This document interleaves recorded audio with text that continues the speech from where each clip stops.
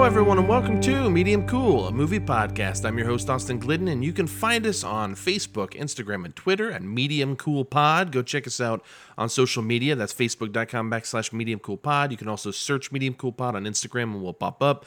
And at Medium Cool Pod on Twitter. You can also email us at mediumcoolpod@gmail.com. Please feel free to subscribe or follow us wherever you're listening to this.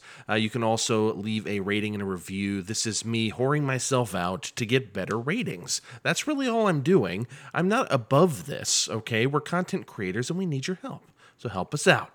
All right, anyways, all that to say, hey, we're here, and today is a great episode. I'm super excited about this because not only am I having Matthew Sosi back, yes, technically back. I keep forgetting we recorded this a little while ago, so I keep thinking I've already released it. But the point is, he's here to do a long-form Bergman marathon with me. I did the early Bergman stuff prior to this in like the short intros. And then we're going to be doing long-form Bergman for about 7 episodes. Not back-to-back. We're going to do this week and next week. And then next week will be The Virgin Spring and Through a Glass Darkly. This week we're going to be looking at Smiles of a Summer Night, Bergman's first kind of knockout success. And then Wild Strawberries, which is, well, I'll just leave it to our conversation to describe that one to you. And then...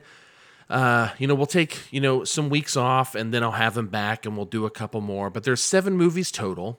And we're going to be doing, as I've already said, Smiles of a Summer Night, Wild Strawberries, The Virgin Spring, Through a Glass Darkly. And then we're also going to do Cries and Whispers, Scenes of a Marriage, and Fanny and Alexander. So, and I haven't seen those last 3, actually, ever. So I'm really excited to watch those and, build a fresh opinion on them and have a good conversation with Matthew Sosi. But he's going to be here. But before that, I'm going to use this opening segment to celebrate a comedy legend, okay? It was Mel Brooks's birthday yesterday, on June 28th. He turned 95 years old. Homie's still kicking.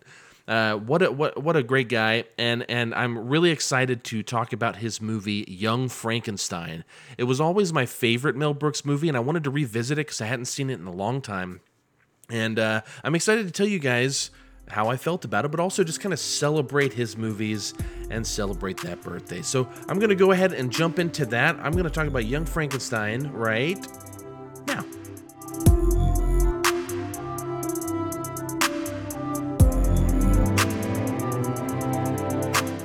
All right, we're here to celebrate the 95th birthday of Mel Brooks, the comedy legend.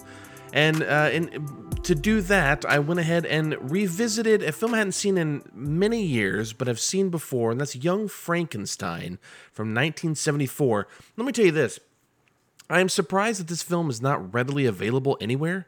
I went to Amazon Prime. It says this selection is not available or whatever. They have it on there, but you can't watch it. Couldn't find it on Netflix, couldn't find it on Hulu, couldn't find it. I even went to the Criterion Channel, YouTube, all these places. Couldn't find it to even rent. So I bought the damn thing, which is great. I'm happy to have it. But it was directed by Mel Brooks, written by Mel Brooks and Gene Wilder, and starring Gene Wilder, Madeline Kahn, Marty Feldman, the guy with the crazy eyes, fantastic as Igor, Terry Garr, Peter Boyle, and Cloris Leachman. It was released on December 15th, 1974, with a budget of $2.78 million, and the box office, get this, $86.2 million this movie brought in. Crazy increase. This is a huge success, but not the kind of success that would be, acknowledged by the Academy, to get like an Oscar or something. It's never going to be anything like that, nor do I think it necessarily even really earns that. But the point, because 1974 was a crazy year, wasn't going to win anyways. But it's crazy how successful this was, and I'm glad that Mel Brooks was able to go on and make a lot more movies because of this and Blazing Saddles and a bunch of classics he made at the time. But this is the 4th film by Mel Brooks, and it's a film about a young neurosurgeon who inherits the castle of his grandfather, the famous Dr. Victor von Frankenstein, and in the castle he finds a funny hunchback, a pretty lab assistant, and an elderly housekeeper. Young Frankenstein, or Frankenstein, as as the young Frankenstein calls it, believes that the work of his grandfather was delusional, but when he discovers the book where the mad doctor described his reanimation experiment, he suddenly has a change of heart. We followed the character's silly antics as the horror comedy unfolds to be a pure delight. Now, as I said before, I had not seen the film in a long time, and honestly, I didn't remember whole chunks of it, and even certain actors that are in it, even though I thought I remembered everything. So I'm really, really glad that I revisited this film. Now, I want to start off by asking, how is this movie so good? I mean, as Gary Arnold from the Washington Post criticized it, the film is a rambling collection of scene parodies and more or less constant stream of puns, double entendres, and other verbal rib pokers and thigh slappers. He says this like it's a bad thing, and honestly, under different circumstances, it very well could be. But here, it works so well. And I think that's largely due, in part, to the dedication to parody via homage rather than making fun, the writing, and the performances. There is an elegance to the black and white cinematography here by Gerald Hertzfeld, who also worked with Sidney Lumet on Failsafe from 1964, too. But Young Frankenstein shows a dedication to the original Universal monster movies of the 1930s and 40s, like Dracula, The Mummy, The Wolfman, and of course, Frankenstein. And Young Frankenstein is a faithful reproduction of that genre. And if you're a fan of the old Universal horror movies and you haven't seen this Mel Brooks classic, go out of your way to see it for sure. They, even get these incredible set pieces that are reminiscent of the classics, though the Universal pictures are, uncannily iconic, just unequivocally, rather, I guess would be better way to put it, unequivocally iconic, more so than here. Young Frankenstein hits all the visual cues, which made the film so fascinating for me to revisit. Now, fun fact, when Mel Brooks was preparing for this film, he discovered that Ken Strickfaden, who'd made the elaborate electrical machinery for the lab sequences in the Universal Frankenstein films in the 30s, was still alive, this guy, and living in Los Angeles in the LA area. And Brooks visited Strickfaden and found that he had stored all the equipment in his garage, which is crazy. So Brooks made a deal to rent the equipment and gave Strickfaden the screen credit he didn't receive in the original Frankenstein films. So in terms of authenticity, this is part of where that comes from. That said, there is an authenticity to the look, but with 70s Mel Brooks humor. But Mel Brooks' humor was not the only humor at play here. Gene Wilder came up with the idea for Young Frankenstein and proposed it to Brooks while shooting Blazing Saddles the same year. In an interview with the LA Times, Brooks said, "I was in the middle of shooting the last few weeks of Blazing Saddles, somewhere in the Antelope Valley, and Gene Wilder and I were having a cup of coffee, and he said, 'I have this idea that could be another Frankenstein.' And I said, 'Oh, not another. We've had the son of, we've had the cousin of, we've had the brother-in-law. We don't need another Frankenstein.' His idea was very simple. What if the grandson of Dr. Frankenstein wanted nothing to do with the family whatsoever? He was ashamed of those wackos." And I said, "Now that's funny." From there, they moved forward and relatively soon after released this masterpiece. Doing this sort of humor, however, is not an easy feat and is likely to, turn off a lot of viewers. It seems so childish, amateurish, and so bad it's good at times. For example, Terry Garr's Inga says, "Hello. Would you like to have a roll in the hay? It's fun. Roll, roll, roll in the hay."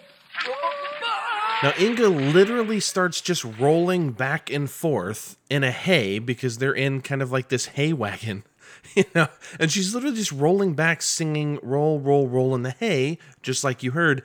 And this is silly. It's honestly not funny. But Wilder and Brooks' writing is so consistent, the performances are so solid that somehow these moments land when they should absolutely crash and die. There's no reason they should be this good. And that scene out of context probably is not funny at all if you haven't seen the film or haven't seen it in a long time, but there's just something, again, about the consistency. But there is an art to this level of comedy. Not just anyone can do it, and a lot of it is in the performances that it takes to execute this kind of comedy, much like the Coen Brothers movies or something like Woody Allen films. Not just anyone can do the thing, but Gene Wilder is incredible.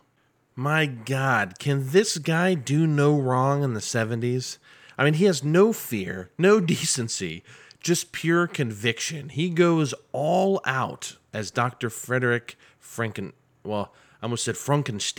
but Dr. Frederick Frankenstein, and he is gold. And it's a rare thing in this era that Brooks doesn't appear in a film in a notable role, in a film he's made. But Brooks said in an interview, I wasn't allowed to be in it. There was a deal with Gene Wilder that we had, and he said, if you're not in it, I'll do it. You have a way of breaking the fourth wall, whether you want to or not, and I just want to keep it. I don't want too much to be, a wink at the audience. I love the script. And he wrote the script with me, and that was the deal. So I wasn't in it, and he did it. And if you ask me, your humble host, I'd say it was a great choice on Brooks and Wilder's, part to not have Brooks in it. I love Mel Brooks, and I love even whenever he is a main character. I love so many of his movies, and I think he's outstanding. But for this one, Wilder really was the show, and I'm so glad that he was given the opportunity to be. That said, it is a great performance by Peter Boyle playing the monster, the creature, the creation of Frankenstein. The hands down, the best scene, I would say, is the performance of putting on the Ritz. It is so great and easily the most laugh out loud moment for me. Here's this dead mad scientist creation in Frankenstein's monster, and he's wearing a tuxedo, a top hat, and sporting a cane. And then he does this.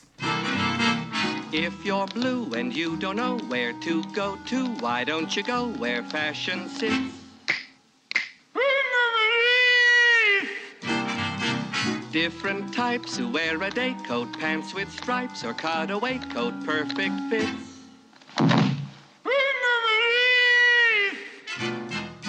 Peter Boyle's great, of course, but, an actor that I completely forgot was in the movie altogether is Gene Hackman. And he has a small side role in the film, which I completely forgot about. And apparently he learned about the film through his frequent tennis partner, Gene Wilder, and requested a role because he wanted to try comedy. He'd never done comedy before. He'd done The French Connection prior to this. He was in Bonnie and Clyde. He'd done all these other more serious roles, and then he volunteered to play the blind hermit for free. That's it.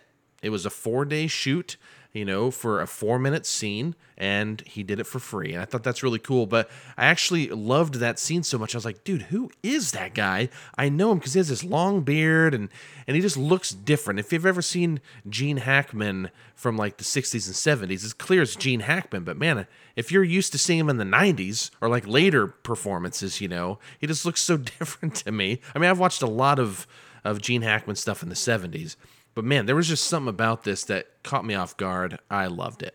All that to say, what more can I say about not only Young Frankenstein, but about Mel Brooks? There's too much to say for an intro piece here like this. The man was a comedy legend, still is. Young Frankenstein was his 4th film.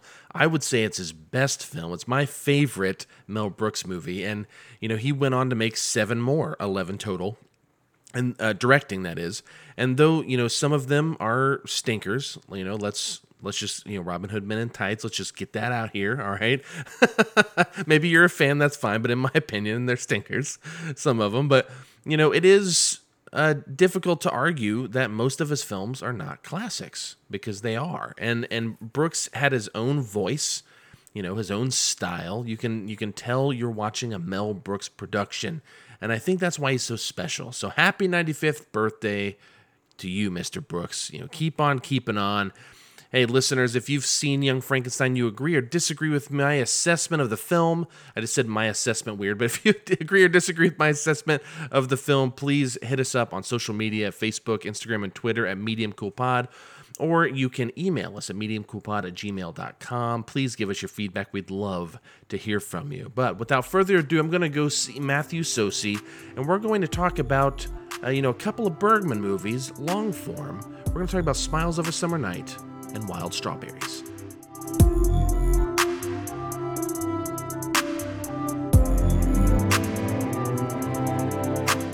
All right, everybody, I'm here with Matthew Sosi. Say hello, Matthew.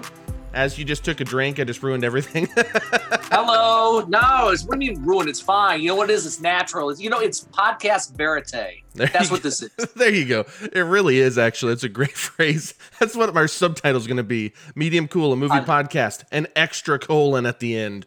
That's right. Gene Seberg's going to show up sometime, and yeah, it's all that. Yeah, it's going to be great.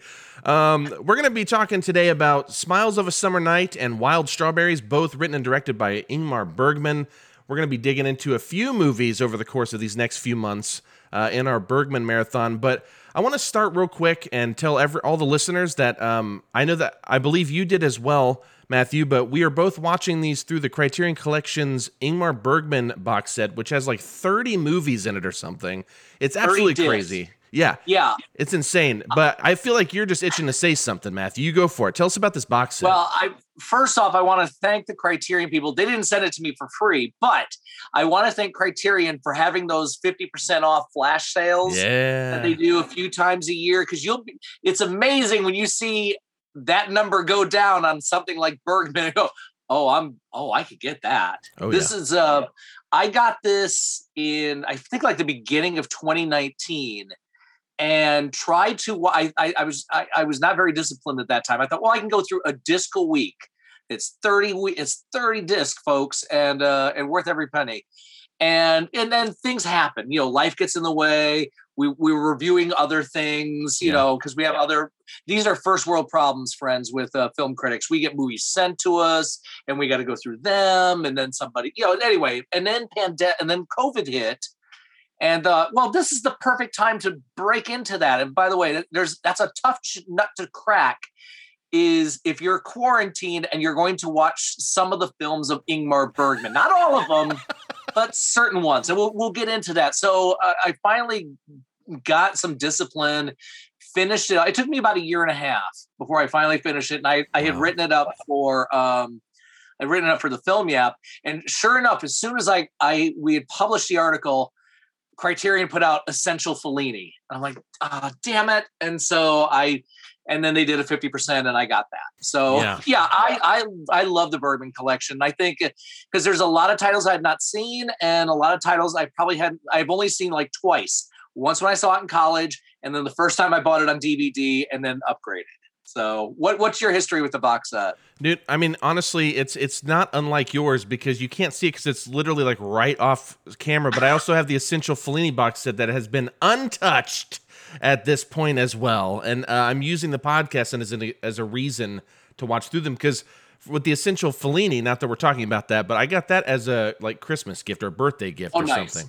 Which was, great. The Bergman I bought myself in 2019 for my own birthday. I just bought the thing outright. Yes. Because I was like, think about this. When Criterion box sets go out of print, they're like $800 or so. Like they get so expensive. And I'm like, this Bergman one is going to be $1,500 or more. I have to have it for when I'm ready to tackle it. And that's what we're doing. I'm waiting for the Kurosawa to get a Blu-ray treatment. Just saying. That would be such a dream. Criterion folks. I'm going to send you and I can send their suggestions email. Every single day we should just say, why don't you put the Kurosawa 100 on Blu-ray, dude? And let me get in the closet on my birthday. Yeah. I mean, anyways, with Bergman though, and I'll talk a little bit more about this, I'm sure, once we get into these two movies, but I'd seen both of these before. But Wild Strawberries I saw when I first got into film, and I was watching Kurosawa and Fellini and all those guys, and everyone kept talking about Ingmar Bergman. So I watched The Seventh Seal because that's like the big title. That was also at Hollywood Video, I think. And so I rented it there because they had that. They didn't have very many Bergman. But surprisingly, they had Wild Strawberries also. And I realized they both came out. So at the same year, so I watched Seventh Seal, which for someone just getting into film, within a year of watching movies and all I'd seen is like French New Wave stuff I didn't understand but thought was really hip and cool, dude, Bergman, The Seventh Seal's a tough nut to crack for someone that at that point, you know what I mean? It is. I am a kid of the 70s, so I knew the influences. I grew up. I'm an old white guy, so I grew up on Woody Allen films. And his stamp is all over, Bergman's stamp is all over a bunch of Allen films, whether it's moments or, even something as blatantly as Interiors, which is kind of his Cries and Whispers or any other thing. But yeah, I think a lot of people right out of the gate, you think Seventh Seal and Persona. Yeah. And those are really, really hard films. I remember seeing those in college, and, a lot of it just went over my head. I didn't have the life experience. And it's one of the great, as I've said many times before, what's great about film, what's great about art is the art doesn't change, you do. Yes. So if it didn't gird your loins at 22, go back at 30, go back at 40. And that was the thing and what's cool about this collection is it's curated. It is not the Fellini one is in chronological order. I couldn't fathom the Bergman set being in chronological order. So there's films that are connected, and we get into themes and we get into connections. And I think the two that we're talking about today, these are probably, for me, as good a 101 to get into Ingmar Bergman. Because, I mean, it's like throwing somebody in the deep end of the pool if you're playing chess with death, or, the Liv Ullmann, B.B. Anderson split screen. That's hard. That's really hard. Yeah. Well, I'll say this. I saw Wild Strawberries and Seventh Seal were the first two films I saw. And then everyone's talking about, and I loved Wild Strawberry. I thought that was really cool. But the only scene I remembered, like a few months afterwards, was the opening dream sequence. Like, I didn't remember the movie. I was like, oh, yeah, it's about this old guy doing a road trip. But this dream sequence, like, that's all I cared about. Then I watched Persona. And I'll say this. For a long time, that was my favorite Bergman film. For the visuals alone. Like, I just thought it was so incredible. And then I watched Hour of the Wolf. And I was like, oh, my God, I love this. Like, the end is so bizarre. I just was, dude, it's slow as shit, okay? But it was, like, so good. But honestly, I tallied it up. I've only seen 6 Bergman movies, or maybe 7, and I haven't seen a lot of them. Yeah, I know. Well, that's what we're doing, right? Like, I'm digging in. This is the 75th anniversary year of his first film, Crisis. It's been 75 years to the year, and so that's why I wanted to do this big Bergman thing. Plus, you and I had been talking about it for a while, and I needed to dig into this set. It seemed like a perfect reason. And so watching, Smiles of a Summer Night, which I saw in Wes Gehring's class at Ball State University, go Cardinals. Yay! Big shout out to Dr. Gehring. Love you, yeah. Wes. And he's a big comedy guy, as you know. And so he was like, we're going to watch Bergman, but we're not doing the Seventh Seal. We're going to do Smiles of a Summer Night. And I'm like, okay. Great choice. And I'll just tell you this, man. I appreciated it more than I liked it at the time. And I'll tell you this. We're going to get into it. All I'll say is I liked it more this time around. And like you said, art doesn't change, we do. And I think in both cases, I have changed a lot. And, I'm about to get into Wild Strawberries. We can't go there yet. We'll get there later. But yeah. It's funny. I have another Ball State connection because when I can't remember, I was a freshman or a sophomore, but Ball State Theater staged A Little Night Music, which is what Stephen Sondheim, the musical, is based off of Smiles on a Summer Night. I've always said about Bergman films, if you're a musical nerd, you got to see it. You got to see this film because of A Little Night Music. Yeah. If you're a horror film, old school horror film, you need to watch Bergman because of The Virgin Spring. Oh, if dude. You're a fan of Last House on the Left, you got to watch Virgin Spring. Well, Kubrick even was a huge fan of all those guys, Fellini and everybody, but Bergman was one. And also, like you talked about Woody Allen, which I understand is kind of can be a controversial topic for some, but, I guess we're both old white guys because, dude, I mean, even watching something like Another Woman, one of the story arcs is like Wild Strawberries, like like the Gina Rollins or whatever. A Midsummer Night Sex Comedy is basically Smiles on a Summer Night, and there's same with Love and Death. Smiles on a Summer Night is the first disc on the Bergman collection. I was so confused, by the way, when I saw this. I didn't actually realize it was kind of thematically put together. So I was like going into it, I'm like, wait, this is all wrong. Like, I'm just looking through it, trying to figure it out when I first got it. When you get through this, you're going to be man, I couldn't get through, because a lot of the low budget stuff or the stuff that he didn't write, but he directed, and you'll see the sparks of, he's going to utilize this work or this look in other pictures. Yeah. I mean, I did the, just to give ourselves way here, we're doing this episode way early, so I haven't even finished my early Bergman stuff yet. So outing myself. Right. but I have done the episode on Crisis. A lot of people dig on that, and it's not great for a Bergman movie. Don't get me wrong. But man, I actually still liked it. I mean, I didn't think it was great, but I enjoyed it, which just makes me more excited to think that's his first movie. And if that's where that is, I cannot wait. Because, dude, I have never, up to this point, I've never seen Fanny and Alexander, any version. I've never seen Scenes of a Marriage. I've never seen Cries and Whispers. I've never a lot of those. I've never seen The Virgin Spring, dude. There's a lot of those hits that I've always wanted to see, but I never had the motivation to see. And so now we have this, and I'm going to be doing these 7 movies with you. And just to kind of give everyone a rundown real quick, we're doing Smiles of a Summer Night and Wild Strawberries. In the future, we'll be doing The Virgin Spring, Through the Glass Darkly, Cries and Whispers, Scenes from a Marriage, and Fanny and Alexander. I am stoked to get all these. And I'm assuming with Scenes from a Marriage and Fanny and Alexander, we're going to be doing the theatrical versions for this, I would assume. We can talk about I guess. Yeah. We'll see. Because they also have TV versions as well. So, by the way, don't watch Virgin Spring and Through a Glass Darkly as a double bill. Don't do that to yourself. It's gonna happen. Don't do it back to back. Seriously, man. Oh my God. It's. I mean, that, and part of it was why I was saying I want to do my original goal was to do one a week. I don't, and because I'm also the guy that goes through the commentaries and the special features, so it would take me a couple days to get through a single disc and all of its features. But anyway, it's your viewing habits, have at it. But I'm telling you, there's some double bills that don't need to be made. Give me a trip to Bummerville, brother. I'm ready to go. No, so we're going to start talking about Summers of a Smile Night, or Smile Night? Smiles of a Summer Night. I'm okay. Don't worry. Want a beer? It's coffee. It's not beer. Yep. Okay. Smiles of a Summer Night from 1955, written and directed by Ingmar Bergman, starring Eula Jacobson, or Jakobsen is probably how it's pronounced. We apologize in advance for our lack of Scandinavian tongue. So. It's gonna be bad. Ava Dahlbeck, Beck, and Harriet Anderson.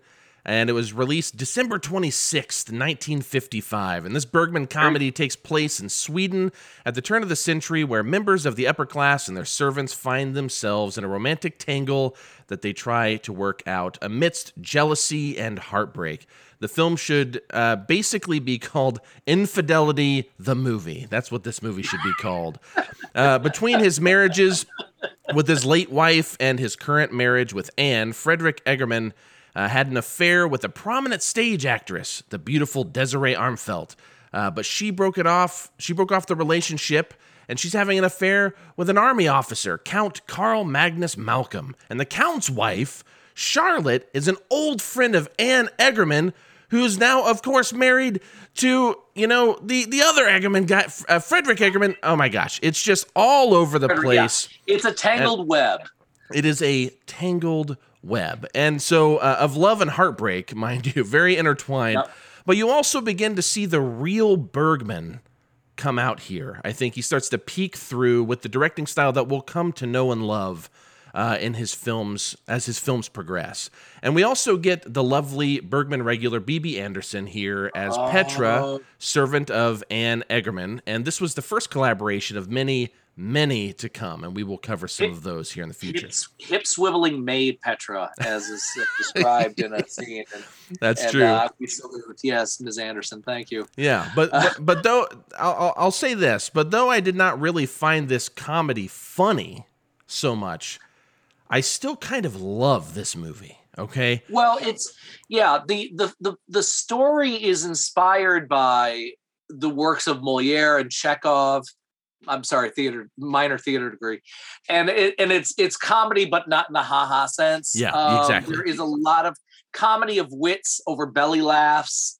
I've said before many times that nobody does inner turmoil like Ingmar Bergman. You'll hear me say that on this podcast a lot. And in the case of this, it's more the inner turmoil of being humiliated, of being at a certain class level, especially with Frederick and the soldiers, of being embarrassed in public, especially when you're trying to have a marriage, have a mistress, have a social setting, and then you get into A Weekend in the Country, which is a song from A Little Night Music, and all of these connecting parts, get together. Frederick's son is has a thing for the maid, and even though Frederick's son is closer to the age of his daughter, of his wife. His wife is 19.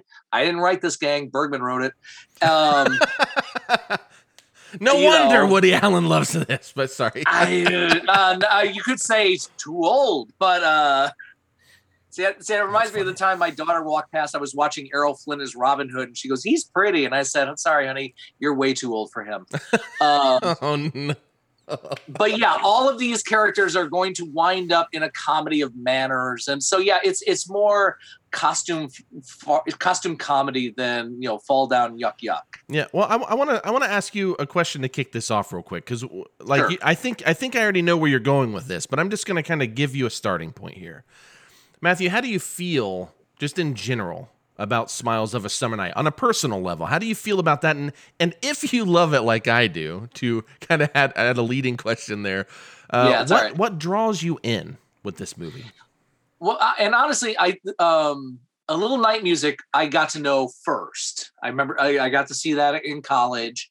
And then and it was one of those things where like, oh, hey, this is based on, and I want to say Bracken Library had this. So I probably watched it in college a couple years later and realized, oh my God, I saw this musical. So again, when you're a 20-year-old knucklehead, I think you kind of gravitate toward the son and the 19-year-old wife, because you maybe got a better shot there, or Desiree. and then, you become as old as Frederick, and I'm like, God, what are you taught, and what do you say to your 19-year-old bride? And as they show in this film, not a lot there. It's just so. And it's a very confusing time for her, because part of the whole thing at the very beginning is that they've been married for 2 years and it's unconsummated. See, there you go, folks. Again, we did not write this. Ingmar Bergman wrote this, and so send it to his estate. At the time Bergman had done this, I remember, because he had 2 films that did not do well. They were dramas: Sawdust and Tinsel, A Lesson in Love. His finances were low. His relationships with the women in his life, that was plural, gang, they were bad. He had stomach pains, bad health, and he decided, apparently, according to legend, he had 2 choices. He thought, kill himself or write a comedy. He did the latter. And luckily. So yeah, and there's always been a weird connection between the ladies in his films and the ladies in his life. Lee Volman, of course, being probably the best example. So, and with his theater background, he was a fan of Chekhov. He was a fan of Molière, and those are comedies about class more than situation. It's class and character. And I think this was his Valentine to those playwrights. That's why it's set in 1901. You could have set this in any other era. You could have set it in modern, because there were still rich douchebags then with child brides, but he wanted to set it in an era that I think that these plays the other writers would have been up on stage. Yeah. And you know what, you keep mentioning the play aspect of it, and we were talking about the comedy thing, and it's funny because did you ever see, I think it's Melinda and Melinda, which is also a Woody Allen movie, but it was a much later one. Where same situation, one is a drama, one is a comedy. Absolutely. Well, kind of, but what I'm referring to, yes, but what I'm referring to is at the very beginning, you have Wallace Shawn, and I forget who the other person is, and they're arguing, what is this story, a comedy or a tragedy? Right. And that's what this whole movie reminded me of. I feel like you can almost watch it as both, because it isn't ha-ha comedy. It's comedy of wits, like you said, and there's a lot of it's funny, but like I said, I never once, I don't think, laughed out. Like, I never actually chuckled, but I found it so amusing, and I found it so interesting from beginning to end. Not only because you start to see some of those kind of trademark Bergman things, right? Some of the shots, some of the close-ups, you start getting a lot of the really cool lighting that he does, and it's just kind of starting, it's peeking in here. But man, I mean, there are a few scenes, and I'm not going to out them right now, but especially toward the end, I'll just say this: the soot. Do you know what I'm talking about? Like that whole sequence, like, dude, that was so awesome. Like, that whole scene was like just so fun.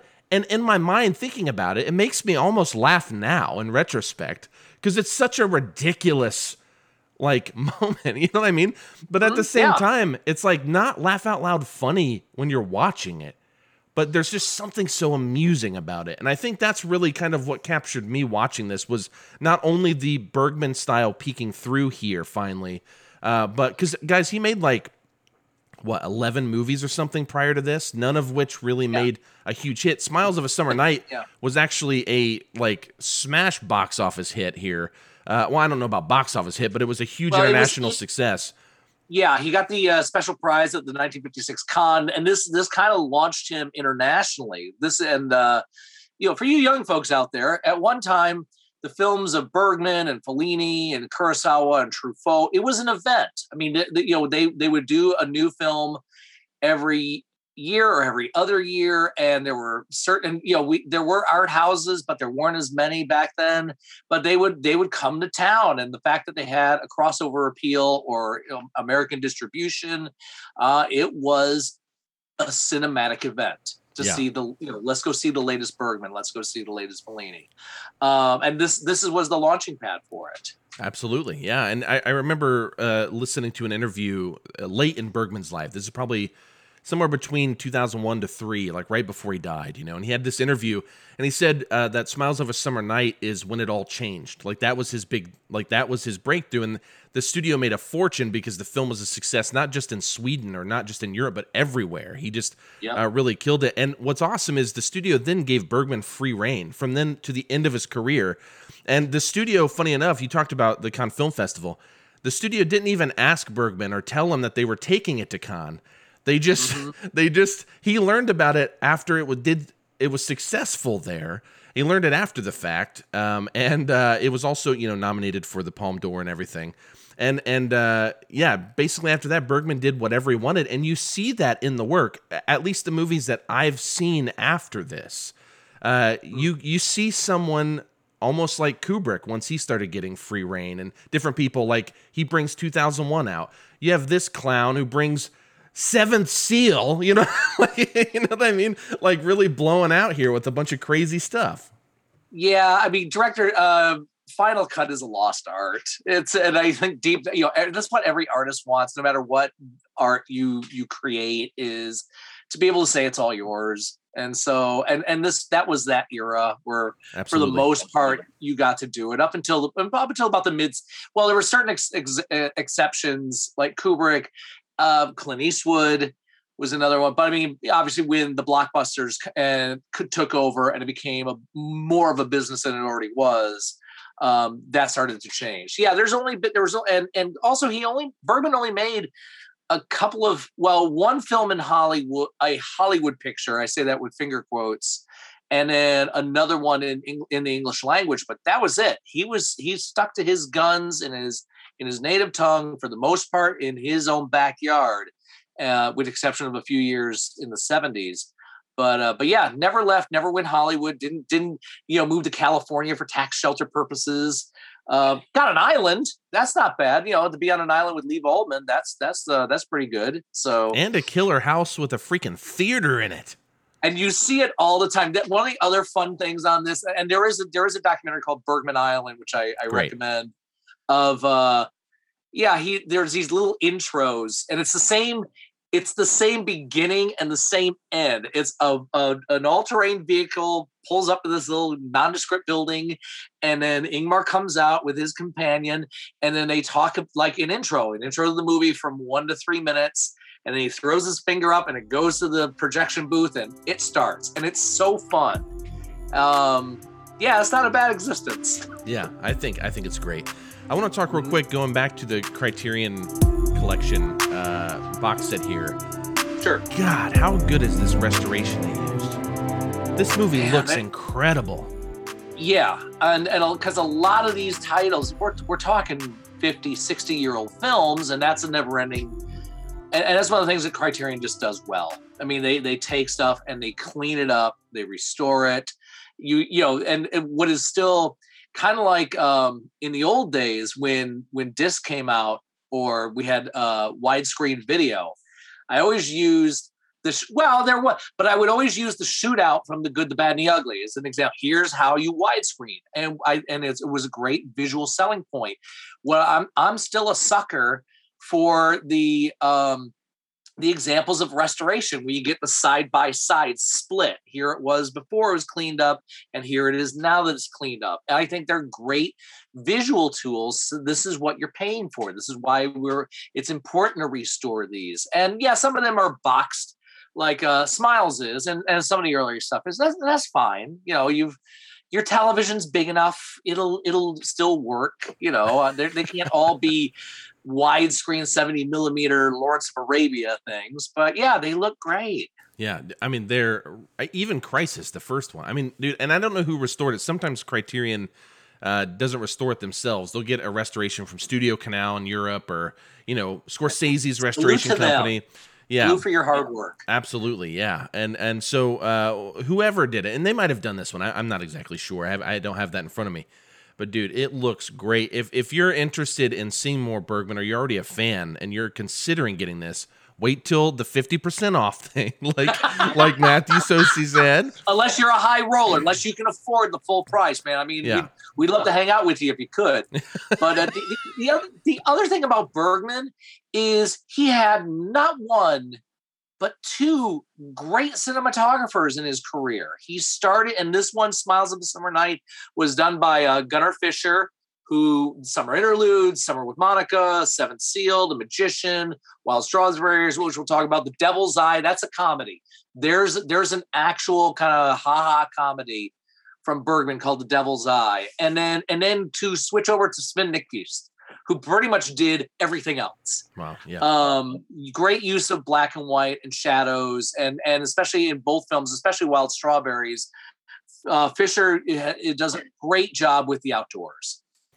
Dude, yeah, I'm an absolute sucker too. I mean, I am a complete mark for beautiful old school black and white film photography. So like watching any of these older movies that get restored, I mean, I'll just buy a Criterion black and white movie just because it's there. Like, I don't give a shit. Like, I just want to see. And even with like their silent pictures, which we're going to talk about Victor Herstrom in Wild Strawberries. But, he was involved in like The Phantom Carriage, which Criterion also put out. And it's like, I love buying those old silent films that are restored too, because you get to see such a depth that just was never there. You know what I mean? And so you get these restorations, which, like Japanese restorations, for example, are usually pristine because they actually took care of a lot of their reels. And it looks like Sweden did the same, because, dude, I'm telling you, I've put every one of these discs in, because every time I get any box set, I always put them in and skim through a little bit just to see what it looks like. And I take it out just to get myself hyped. I did this when I bought it like 2 years ago, but every one of them look incredible. So I have to, I'll probably talk about it again when we get to Wild Strawberries, because the restoration. Go ahead. And it's like every shot looks like something that, I mean, you could pause it and you could frame it and put it on your wall. Absolutely. I actually thought, because I work at a screen printing company, and I was like, I'm about to take, I should say this during Wild Strawberries, but I'll just say this now. We'll come back to it. The final, one of the final close-ups of Herstrom at the end of Wild Strawberries. Oh, nice. I was like, I just want to take that picture out and put it on a shirt. Anyway, give me a picture of Petra, and that'll be good. Well, unfortunately, her hips can't swing whenever she's on a T-shirt, but I guess you can make them. Not the way I hang it. Man, back to Smiles of a Summer Night here. Were there any characters that stood out to you that actually kind of like connect with you, or something that you? Like I said, I think when I was in college and I saw this, obviously, his son, angst-ridden, you have to do the gestures, and it's everything is so serious, and the fact that you have your dad who's married to somebody you should be going out with, and So, there's that. And I think even there's a bit of jealousy as I was watching it in college, like, what's this old dude doing with Anne? And then even there's like, what's this old dude doing with Desiree? So no, it's just the interplay with everybody. And the fact that, you have this army officer that's just kind of coming from not I say out of nowhere, but he's in it's a different class system. The military behavior and the military class system is different than this social setting. So that gets thrown into it almost feels like your favorite weekend at home, when you have to go home for Thanksgiving or Christmas, and then all the relatives come and, well, what are we going to talk about? So yeah, absolutely. Dude, I mean, Desiree, played by Ava Delbeck, is one of my favorite characters in the whole movie. And I'll tell you, the scene that really knocks it home is when Frederick and Desiree are in her apartment. This is right before and during the first introduction of the Count that comes into it, this soldier.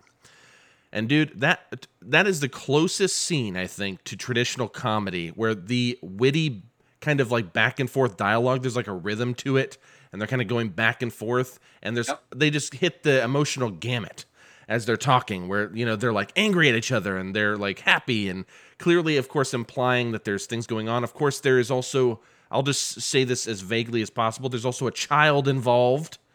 You know what I'm talking about. And no one knows what the child means unless you've seen it, so just deal with it. That's right. It's not really a spoiler, but spoiler alert on a 60-year-old film. But no, we're not doing that here. Well, no. Yeah, but the thing is, it's almost a bit for comedy. Like, it's not even really like a narrative thing.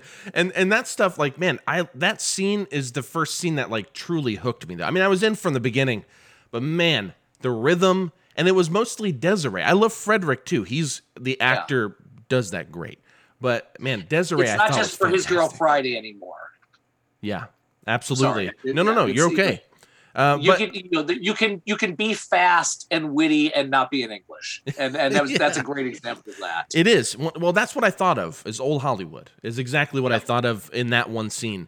But then when the Count comes in, there's a point where, Frederick is being kind of an asshole, like a passive aggressive asshole to him, and eventually the Count goes, "Are you being impudent?" or whatever, and Frederick just goes, "Certainly." But there's like no change in their faces. They're just looking at each other, and he's just like straight up just owns it. Like, yes, I'm being an asshole to you right now. You know what I mean? It's one of those things you wish you could pull that off. And pull it off. Well, pull it off, and not because today you'd probably get biffed in the face. Yeah. But then it's a class system, and you're a barbarian if you dare strike somebody. Or, maybe this is still the era of gloves in the face and pistols at dawn. I don't know. Well, that's what the Count's like. You're waiting for him to pull a glove out and slap someone, right? Because he's talking about duels, and he's been in like 7 or 15 duels or something, and he's been shot 8 times and stabbed but he's Harold Gould in Love and Death. yeah. I mean, Love and Death is basically this movie, but like Woody Allen's version, and so I love Desiree. Everyone involved in that scene I just brought up. I mean, that is just one of the signature scenes. The scene with the soot, as I brought up before, toward the end of the film, is fantastic. I mean, dude, I thought what they imply happens actually happened, and I was like, that's dark, dude. Especially whenever the Count comes out laughing. And I'm just like, oh my God. And then all the while, Henrik, the son, is doing something really dark as well. I mean, there's a lot of darkness toward the end that ends up almost, there's almost a levity to it by the end afterwards, because a variety of things happen that just start toying around with the ideas of love and relationships and how all of these things intertwine, and also at the same time, like how frail they can be. Yeah, and I think with Bergman, when I said before about nobody does inner turmoil like him, that's anything: politics, love, war, sex, love, family, anything, everything, and there is a bit of darkness because he was kind of writing himself out of a funk at this time. And it is still a fun fly on the wall picture. You want to spend a weekend, not to talk with a lot of them, but you'd love to be in there just kind of with a glass of port and listening and seeing literally or physically or verbally doors running in and out, almost farcical. And but there's some dark moments, but I think we laugh at those. You feel like Hugh Grant's friends in 4 Weddings and a Funeral, just kind of almost Mystery Science Theater, just riffing all of this weekend posh, behavior and romance and partner changing. And by the way, friends, there's some partner changing in this. That if you haven't figured that out, there will be some changes. Yeah. Oh, and it's great. I just the way that the big partner change at the end, I'll just say involving Henrik. That's still not giving anything away. Dude, that's great because it comes out of such darkness, and that's what I like about the movie. When there's something dark, and there is a lot of dark shit in here, but like it always finds a point of levity, that like a scene that kind of brings some levity to it, and almost ends almost in a good. No matter how dark it gets, there's almost like a. I just really like the levity. That's basically the term that keeps coming to mind. And with Bergman's style, I often attribute 3 things, and not only these, but I often think of existential fears. His characters often deal with existential fears, sexual anxieties, or demonic visitations. And when I say that, there are several movies that have visitations, but I also include like the dreams in Wild Strawberries, and I also include things like, death in The Seventh Seal, I would consider as that. And so you have these, I use demonic lightly, but you know what I mean? Like these types of visitations or these visions. And this film is all about sexual anxieties. I mean, when you watch it, if you are still a Woody Allen fan or once were and can at least appreciate on retrospectively, I'm not surprised he loved this movie. Because absolutely. It's just like a Woody Allen movie made in Sweden. Yeah, I mean, and you need levity in drama, just like you need dramatic points in comedy. And there's a delicate way of handling that. I mean, even in the darkest Shakespeare tragedies, there's some funny stuff in there. And I think sometimes as an audience member, and not just in the US, I think other places where, you're maybe uncomfortable to laugh at a particular dark moment, but I think you need that levity. You need that moment. You need that tension. And it's not a Freddy Krueger one-liner, being shoved down your throat from a lot of horror films in the 80s. But yeah, there's a balance of light and dark and funny and tragic.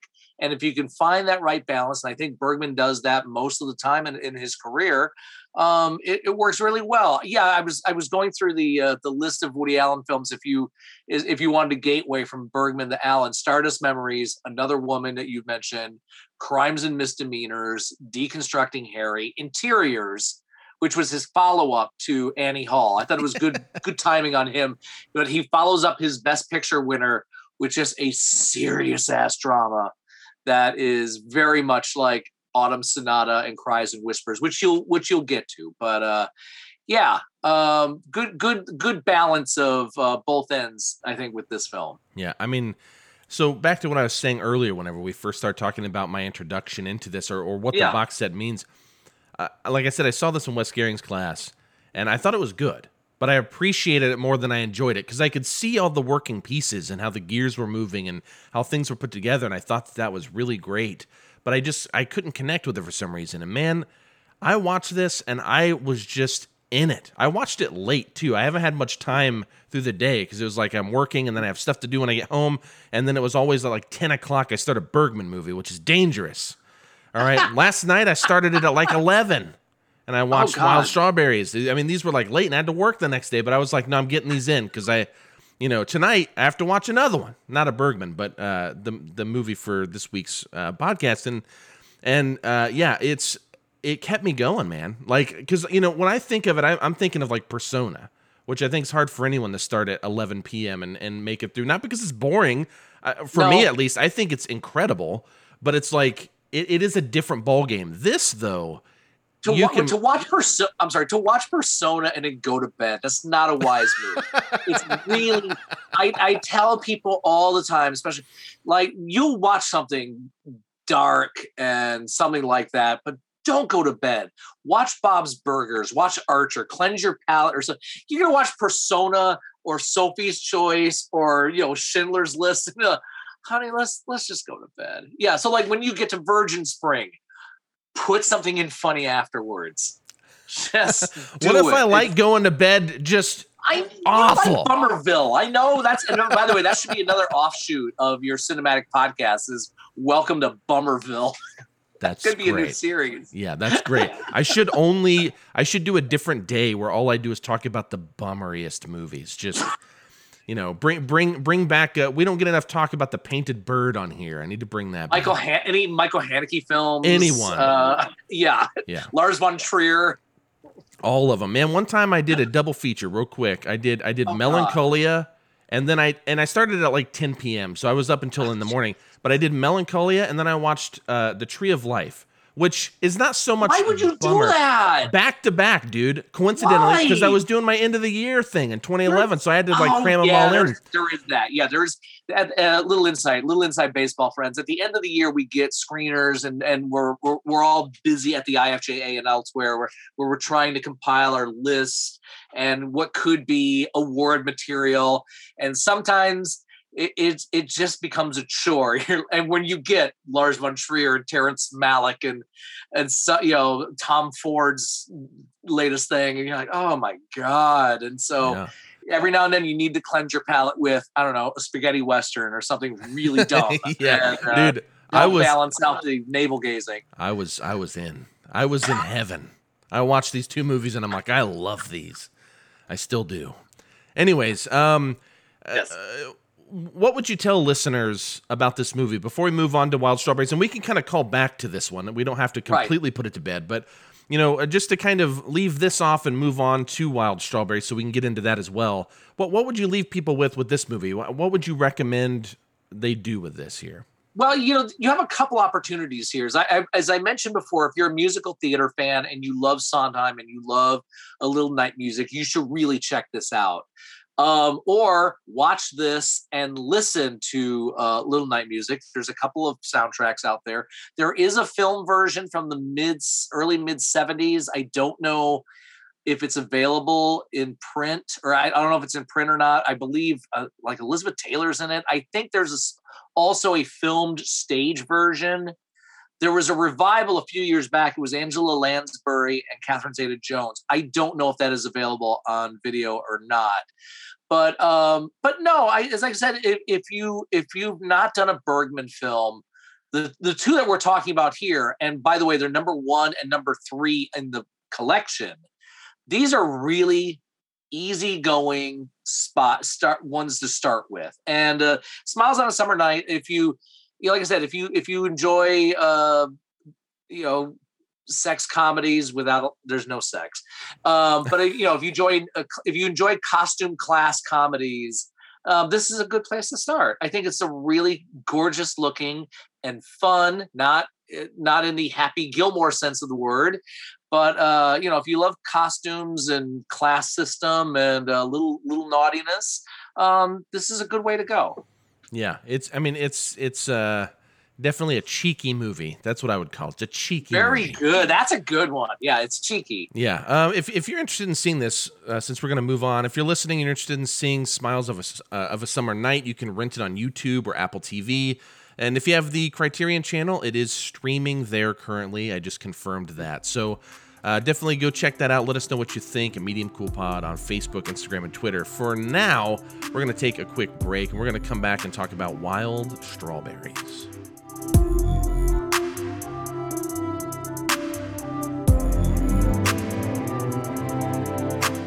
All right, everybody, we are back to talk about Wild Strawberries from 1957. Also written and directed by Ingmar Bergman, starring Victor Herstrom, B.B. Anderson again, and Ingrid Thulin. And it was released December 26th, 1957. This guy loves his... wait. That doesn't look right. Hold on one second. because both of those dates are the same. There's no way that's the same. I actually think Smiles of a Summer Night was December 23rd, but it doesn't matter. The point is, in December, the end of December, around Christmas time, he loves releasing movies. That's what we're. If Will Smith could have July 4th for many years, Ingmar Bergman can have any date he wants.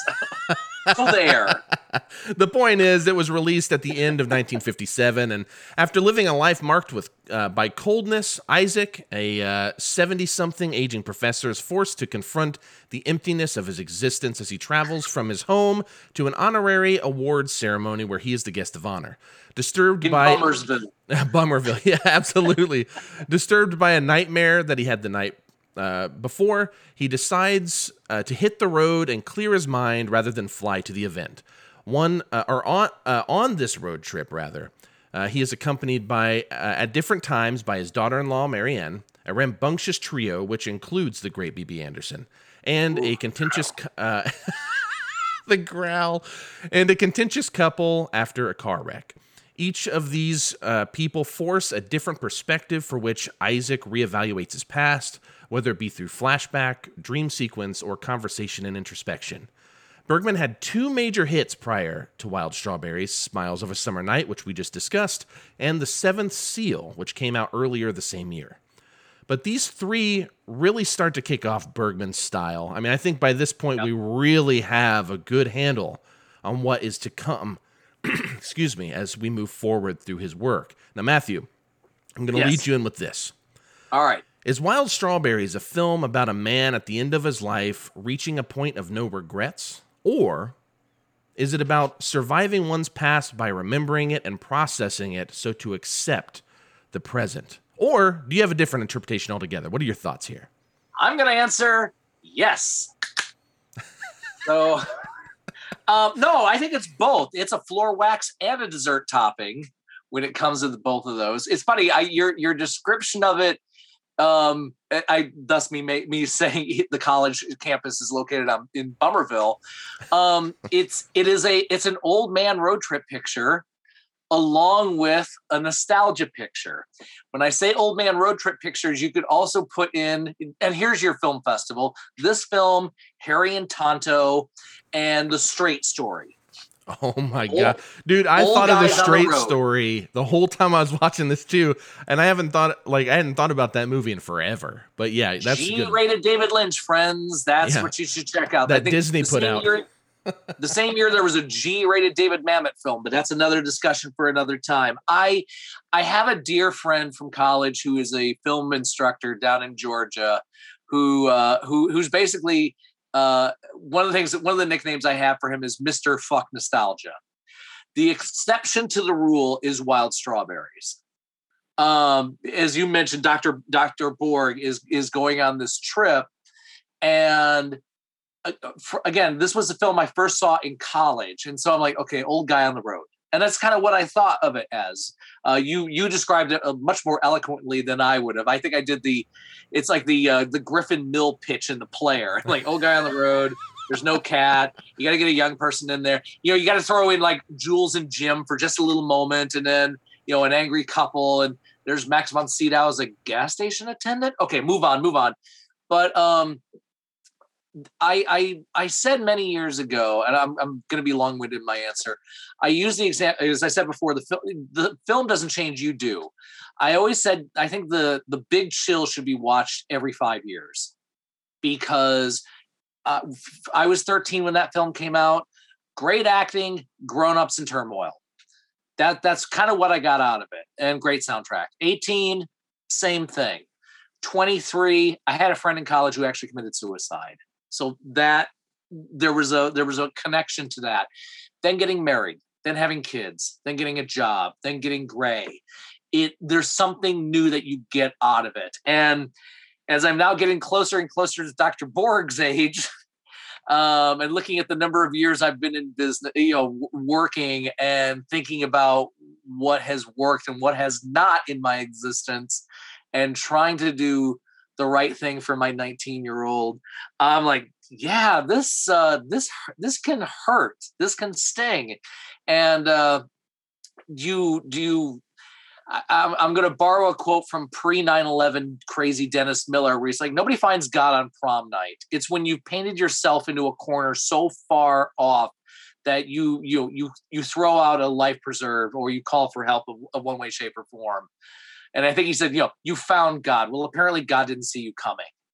And so watching this, here's a guy who's trying to, I think, correct himself along the way, and he gets not just the dreams, but he gets reminders of this based on who he picks up with the Jules. I like to call them Jules and Jim, and the middle-aged couple who are yelling at each other, and also dealing with his daughter-in-law, who's his pregnant daughter-in-law, who is his traveling companion on this. I think everybody wants to have a clean third act, to make up for your first act where you're developing, your second act when you become an adult and you probably make a lot of shitty decisions, and then hopefully you have a nice tight little bundle when the curtain goes down. It's a very long answer, but that's what I think of when I watch Wild Strawberries, especially at age 51. Yeah, dude, I gotta tell you this. Yes. First off, restoration looks so great. I mean, God, absolutely incredible. So good looking. I'm already digressing. At the end of the film, and this doesn't spoil anything, I'm just going to say this. Yeah. If you've seen it, Yeah. Isaac looks at Marianne, his daughter-in-law, as he's laying in bed, and he says, "I like you, Marianne." And Marianne looks at him back and says, "I like you too." I could not hold back the tears. Dude, I have never had this experience with a Bergman film, and I've seen this. Okay. Yeah. This is your thing of art doesn't change, you do. I watched this. I thought this movie, it made me laugh and it crushed me. Yep. Dude, this movie is perfect to me. Like, I adore every aspect. And this is, for a long time, this was my favorite Bergman. This and Persona were like at each other's necks. Sure. Where I am right now, of course, I'm going to keep watching and it'll probably change. But this is tops, dude. This is perfect, and I think it's a great kind of gateway movie to get someone in if they're into this type of dialogue-driven kind of self-exploration, life choices. Yeah, all of those things. I mean, this is tops. And I have more to say, but go ahead. No, the ending is the way you bring that up. It reminds me for you early 80s Hollywood folks is the final father-daughter moment in On Golden Pond. And it also really, really helps that you have a real life father, real life daughter doing the scene. But when she finally calls him dad instead of Norman and hugs, you're like, oh God, what a bawling kick to the chest. And this film has that same ending of just something is, you forget how powerful your words are because we think they're just words, and then 3 simple or 4 simple words can make a hell of a difference. Well, that's exactly what I'm getting at. I mean, you just nailed it. It's like, I like you too. We say that to people all the time. Like, that's nothing, but it's because Bergman knows how to develop shit. And I talk about development all the time on this show. That should be in the Criterion press kit. Bergman knows how to develop shit. Hyphen Austin Glidden. I want to make sure that I'm coined for that. But the point is, dude, like, I talk about it all the time because we watch and review like newer movies all the time. I'm like, there's no development here. Like, yeah, it was fun to watch, but this is bullshit. And I watch stuff like this and I'm like, 4 fucking words, Matthew, 4 words lead me to tears because they develop it and it's a callback to something earlier. And dude, I mean, I've been in a very nostalgic place in my life lately. Maybe I'm in that mid 30s, reevaluating my life period, which I'm the happiest I've ever been. But I was going to ask you, how old a man are you? I'm 36, and the beard makes you look older. It looks good. Well, good. Thank you very much. I am perfectly fine with beginning to gray and get older. I'm perfectly fine with it. And I'm happiest I've ever been. But I had a weird life growing up, and I didn't get to experience a lot of things a lot of people did. So I saw this video, random caveat that'll bring me back here. fine. But I saw this video that a friend of mine in 2003, whenever he was in my class, I didn't go to high school though. I'm a homeschool dropout for high school. I went to public school through middle school, and then my mom was freaked out because someone got beat with a hammer at the high school, and then she like homeschooled me. So they had this like weird Christian homeschool thing because my family was like all involved in the church, and my grandpa was a pastor, and everyone in my family went to the church. It was all this thing. And so I didn't get to experience prom. I didn't get to experience all the high school stuff. My formative years were in a youth group. All right. You know what I mean? Yeah. And so here's the thing. Here's the thing. Even if people want to bitch about their high school time, I want the opportunity to bitch about it. Do you get what I'm saying? Right. Like I didn't have that. do. So I'm thinking about all these things I'm seeing in this video. It's like 90 minutes of just like shitty camera work that this guy's just filming the last day of school, right? And I love it. I'm riveted because it's like I didn't live this. I don't know any, like I know so many people here, but I don't know any of these teachers, any of this stuff. And all of this to say, you know, I had this weird nostalgia for something I never experienced.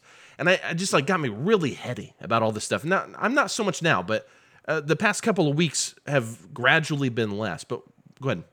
I get it. I teach when I'm not doing this, among other things. I've been teaching a music appreciation class for middle schoolers, and I was talking about this with some other camp counselors. That's a long story, but with the middle schoolers, I always talk about and talk about their musical journey, your musical path. And one of the last classes we had, we discussed music that you loved, and then you absolutely dismiss because you get into your teens and you develop different choices, and you think you're going from pop bubblegum to serious music, and eventually you'll come around. And so I said, and they gave me examples of songs they absolutely love and they can't listen to now. And I always say to them, and I'll get to the 19-year-old that lives in the house, of there's the moment when you're in middle school or elementary school, and you're either home for break or home for summer, or you're sick at home, especially like if it's a sick day. You'll go back, and I said, what do you watch? And they said, stuff that you would, and it all came to the same thing, stuff that we watched when we were kids, Sesame Street, PBS, stuff that you would at school say, oh, that's for babies. And I'd say, that's nostalgia. That's the first step of nostalgia. Any kid, and I was one of them, any kid who visits an elementary school while being in middle school or high school to middle school or college to high school, I graduated Ball State and I stayed for an extra semester to work. That's a part of the nostalgia. My daughter just finished her first year of college. I'm thinking about what I was doing in the summer of 1989 after my first year of college. Yeah, a lot of nostalgia, a lot of looking back, and there's also the I'm going to rant for a minute. Sorry, but there's the story of the study of, for a lot of people, they stopped listening to new music in their college years. That's fucking terrifying, man. Yeah, dude. That really is. Think about what you were listening to high school and college, and then you stop. Now, granted, I also have work in radio where I'm constantly listening to new music in my field of love and appreciation. But man, that's terrifying. That's like, anything, music, film, theater, literature, art, just stopping. That's unfathomable. Yeah. And so the fact that, you're in your mid 30s, I'm in my early 50s, and you start to look back a little more, and it's okay. But I also know, like my buddy who says, F fuck nostalgia, or fuck the big chill. And I get that, but I think everybody's process of looking back is different. And, do you attend the high school reunion? And of course, in your case, you want at least the ability to say, I'm not attending a reunion. Yep. And I get it. So yeah, it's a long rant, but everybody has a different relationship with nostalgia. And this is a great example of one of those stories. Well, that, and also just looking back on life. Like I think Wild Strawberries is probably the best example of a Bergman film that I can think of to do what you said, where every 5 years, if you were to watch it, this movie will change. Yep. And dude, I feel like I could go on about this movie for a very long time, because this is now my like favorite thing ever. So I'm going to start here, and we can talk about this. Sure. I have several notes here, but I love that Isaac starts off, and this is Dr. Borg, Isaac Borg. Isaac starts off as an asshole, okay? Now, I'll come back to that in a second, because we don't see that, really. But you very quickly realize people think he's an asshole. Okay? And that's a tough sell at the multiplex. Yeah. You're like, there is a term that has been said in my house, and others like, why do I want to spend time with these people?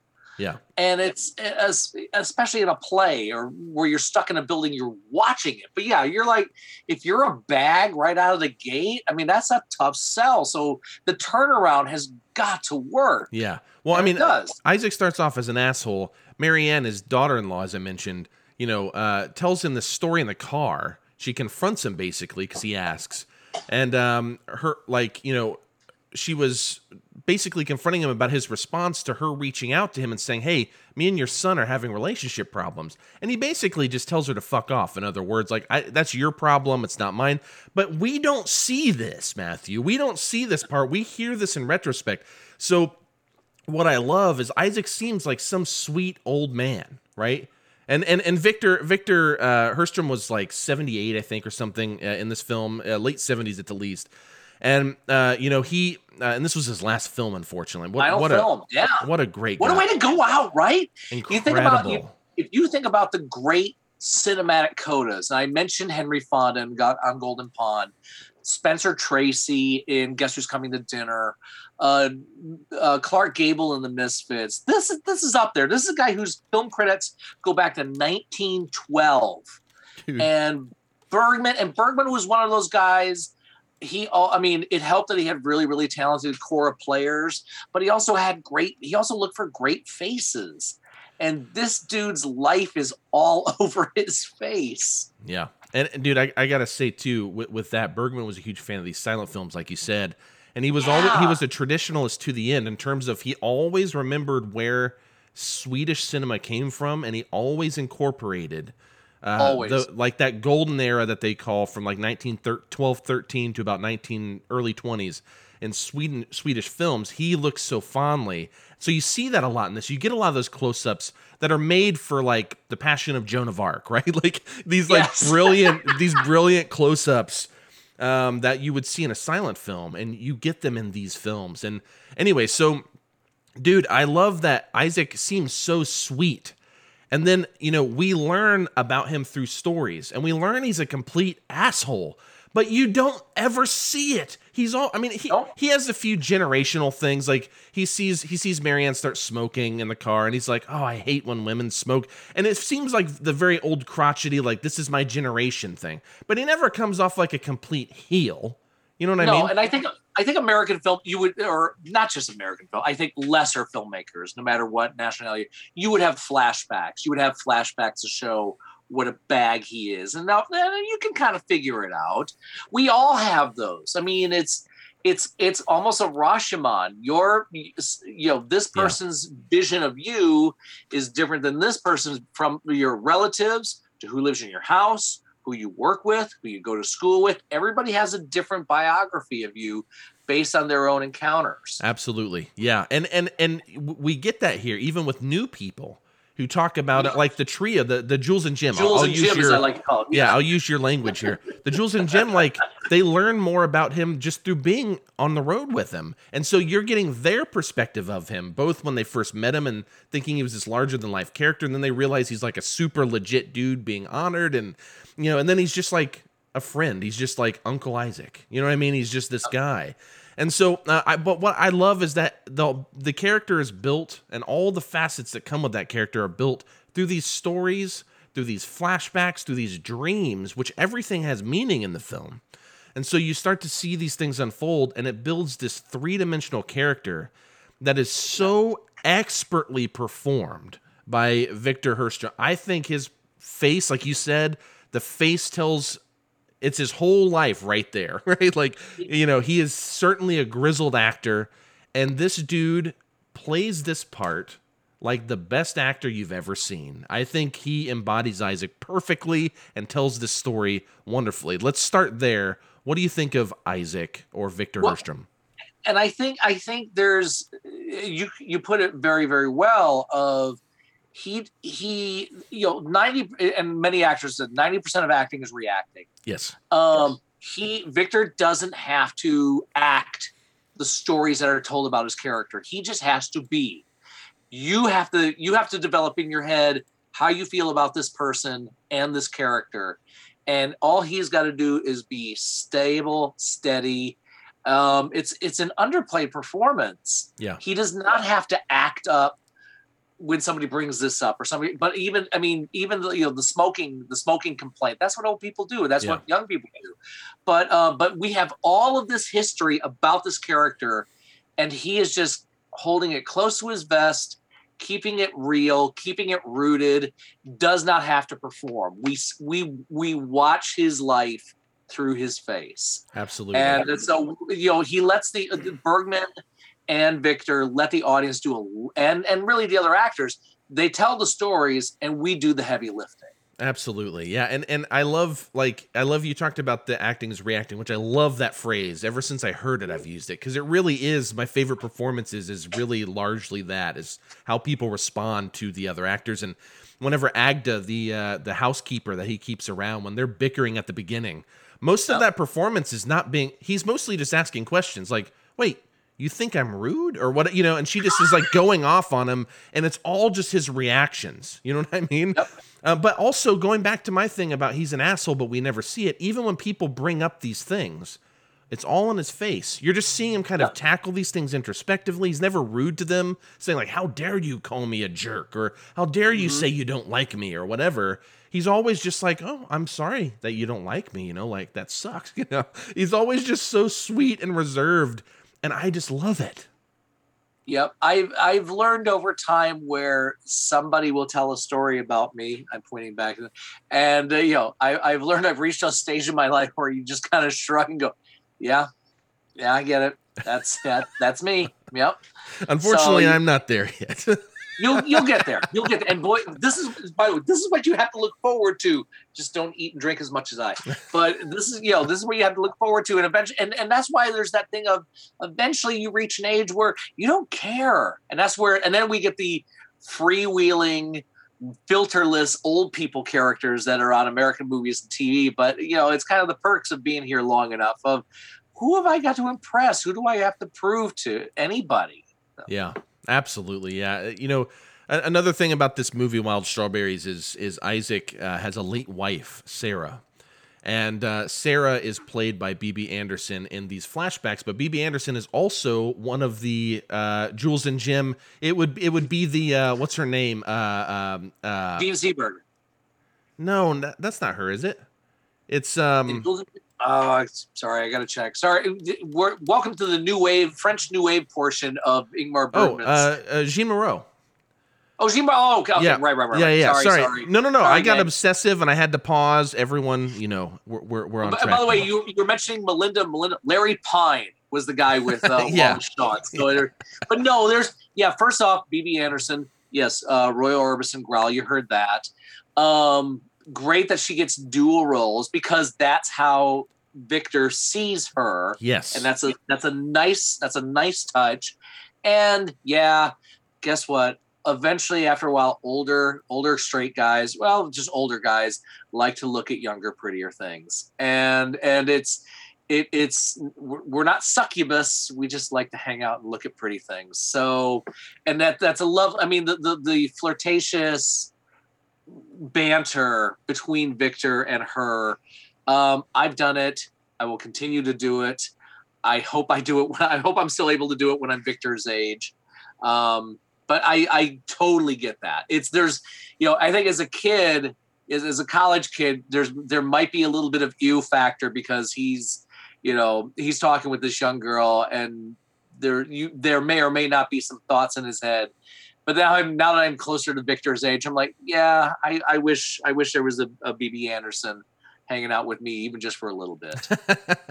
See, that's so interesting, and maybe I just missed it, but I never thought of that direction. I always thought of her as this point of nostalgia because she reminds him so much of Sarah, and which could be part of where that like familiarity comes from when they talk because of his past. But it's less about this pretty young. Again, not saying you're wrong, but my interpretation is. But I think even if you were a man of a certain age to say you remind me of somebody I chased, and he's not going to try to chase her, and it could be from her end going, well, that's cute, or oh, that's okay, fine, but or you could just say, I'm not her, just to be absolutely clear and blunt on that of I'm not her. So. Yeah, and I like not only does like Isaac have this like interesting relationship with her, but also Marianne, the other actress, the daughter-in-law, which I love their whole journey through the film, because obviously it evolves,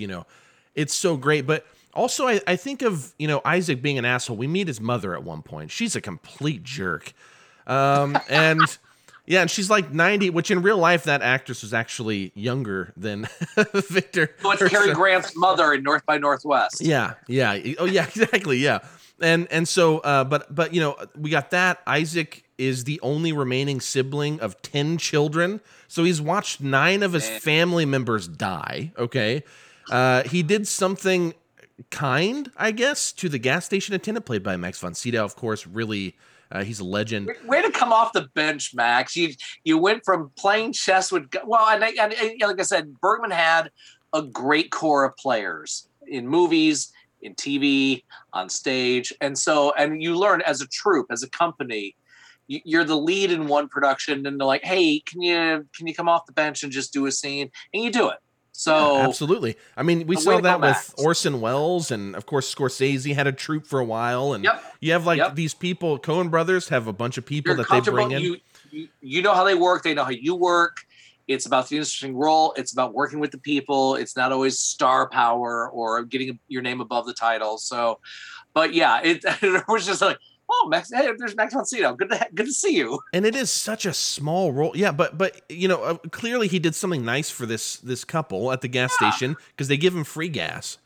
And then, but then at the same time, Marianne describes him as like terribly earlier. So we get all of these things, and we don't know. They don't talk about what it was like when he lost his sibling. Like but you pick up these things because they bring them up at certain points. And it feels all on purpose, like very intentional to have all of this information there, because you can start to really put Isaac together. And I'll get to the dreams in a moment, because that's a very big part. That's like a very inciting incident, basically, of the movie. But I think also if you tell somebody, I mean, it's one thing for one sibling to die, but to say 9, and having one sibling is a different dynamic than having 9. And it's not just necessarily just a cultural thing. I mean, we talk about the stereotypes of the Scandinavian and Swedish, or it's internal. And I brought up inner turmoil, and suicide rate is huge. But losing 9 brothers and sisters, there's not a lot of people that can relate to that. Yes, you can lose 1 or 2, or depending on your household, but 9. Yeah. And mom's still there. Yeah, he's, it's fun when I hear somebody younger than me, not you, of course, when they say you're old, they're feeling old. And I always go, well, if you're old, I'm ancient. And if Victor's old, Victor's mom's playing chess with death on the beach. So. Yeah, absolutely. Dude. Yeah, it sucks when you lose 9 siblings and you still have an asshole of a mother alive. She's the worst. She is the worst, Matthew. She's the worst. I hate her so much. But you're not supposed to like her. Of course, she's like a plot device to help develop. It's kind of low-hanging fruit in that case. So man, but and his son sucks. He's surrounded by sucky people, except for Agda, who just gives him a hard time all the time. He doesn't understand why, but she has every right because he's an asshole unintentionally. And that's what I love, is I don't think he intentionally does anything asshole. This is just a product of his experience. This is just a product of his life, of his assholeness. Yeah, it's a product of his asshole. And you know, I love that we see him develop, and as these things are brought to his attention, and as he relives these moments, and again, the dreams, which we'll go into in a moment. Yeah. You know, he starts to realize, like, wow, you know, I'm at the end of my life. I recognize this, and I'm ready to actually realize not only who I am, but I'm ready to have some closure so that when I go, I have no regrets. And I agree with your answer when I asked you that question earlier. I believe both are true. And if any film of Bergman's deals with existential fears, sexual anxieties, and demonic visitation, this one fits into the trio, okay? Because these dreams are like demonic visitations, you know, like they're nightmares. But what's interesting, though, real quick before I'll pass it off to you in a second. What's interesting is the dream sequences are so bizarre, and they're surprisingly effective as dreams, I think. And like, not only because they feel like silent movies, you know, like the first one, at least. First one is like this weird, bizarre silent film. And I would just watch that movie. But like, also, they don't make sense. Like it's like the opening of 8.5, you know, or Stardust Memories. You know what I mean? Like, it's not that it doesn't make sense, but it's a dream. He's floating. There's all this weird stuff, but that's like dreamlike because no one's questioning this stuff either. It just is. No. And that's how our dreams are. Like, why am I walking around with my underwear and I'm fine? And I'm at the horse races. I don't like horses, you know, and it's just like Sharon Stone blowing a kiss at me. Yeah, exactly. You got it. Yeah. Go ahead. There is that aspect of you dream something. And it's funny because when I have these dreams, if they're very, very vivid, and I will roll over to my lovely wife and say, "Okay, dream analyst, this happened, and she's pretty good at hitting. Well, it's probably because of this, or it's probably because of that. But when we think about our mortality or our immortality, I think quite often the first. Unless you have a person of faith, unless you have a priest or a pastor that tells you about, more likely it's your doctor. Like if your doctor says you got to change this, or you have this much time to live, or you have that. So as far as gearing it, so the fact that Victor is having dreams that's saying, "Hey, you better change your shit," as opposed to an official person or some other person of some authority saying, you know, maybe you should think about changing something. I also think of the line, we go back to Woody Allen in Play It Again, Sam, when his wife leaves him and says, "My lawyer will call your lawyer." And he goes, "I don't have a lawyer. Tell him to call my doctor." So the fact that he's thinking about this already, and this is his own realization, as opposed to being prodded by a doctor or a priest or a lawyer or a loved one or what have you. You know, the sibling thing dying, yes. Mom being, you know, getting in the tangles with the Grim Reaper also probably helped. Maybe getting the award. The fact that he's getting this award after so many years. An honorary award for 50 years of service. Imagine how that would make you think. How good were those? What?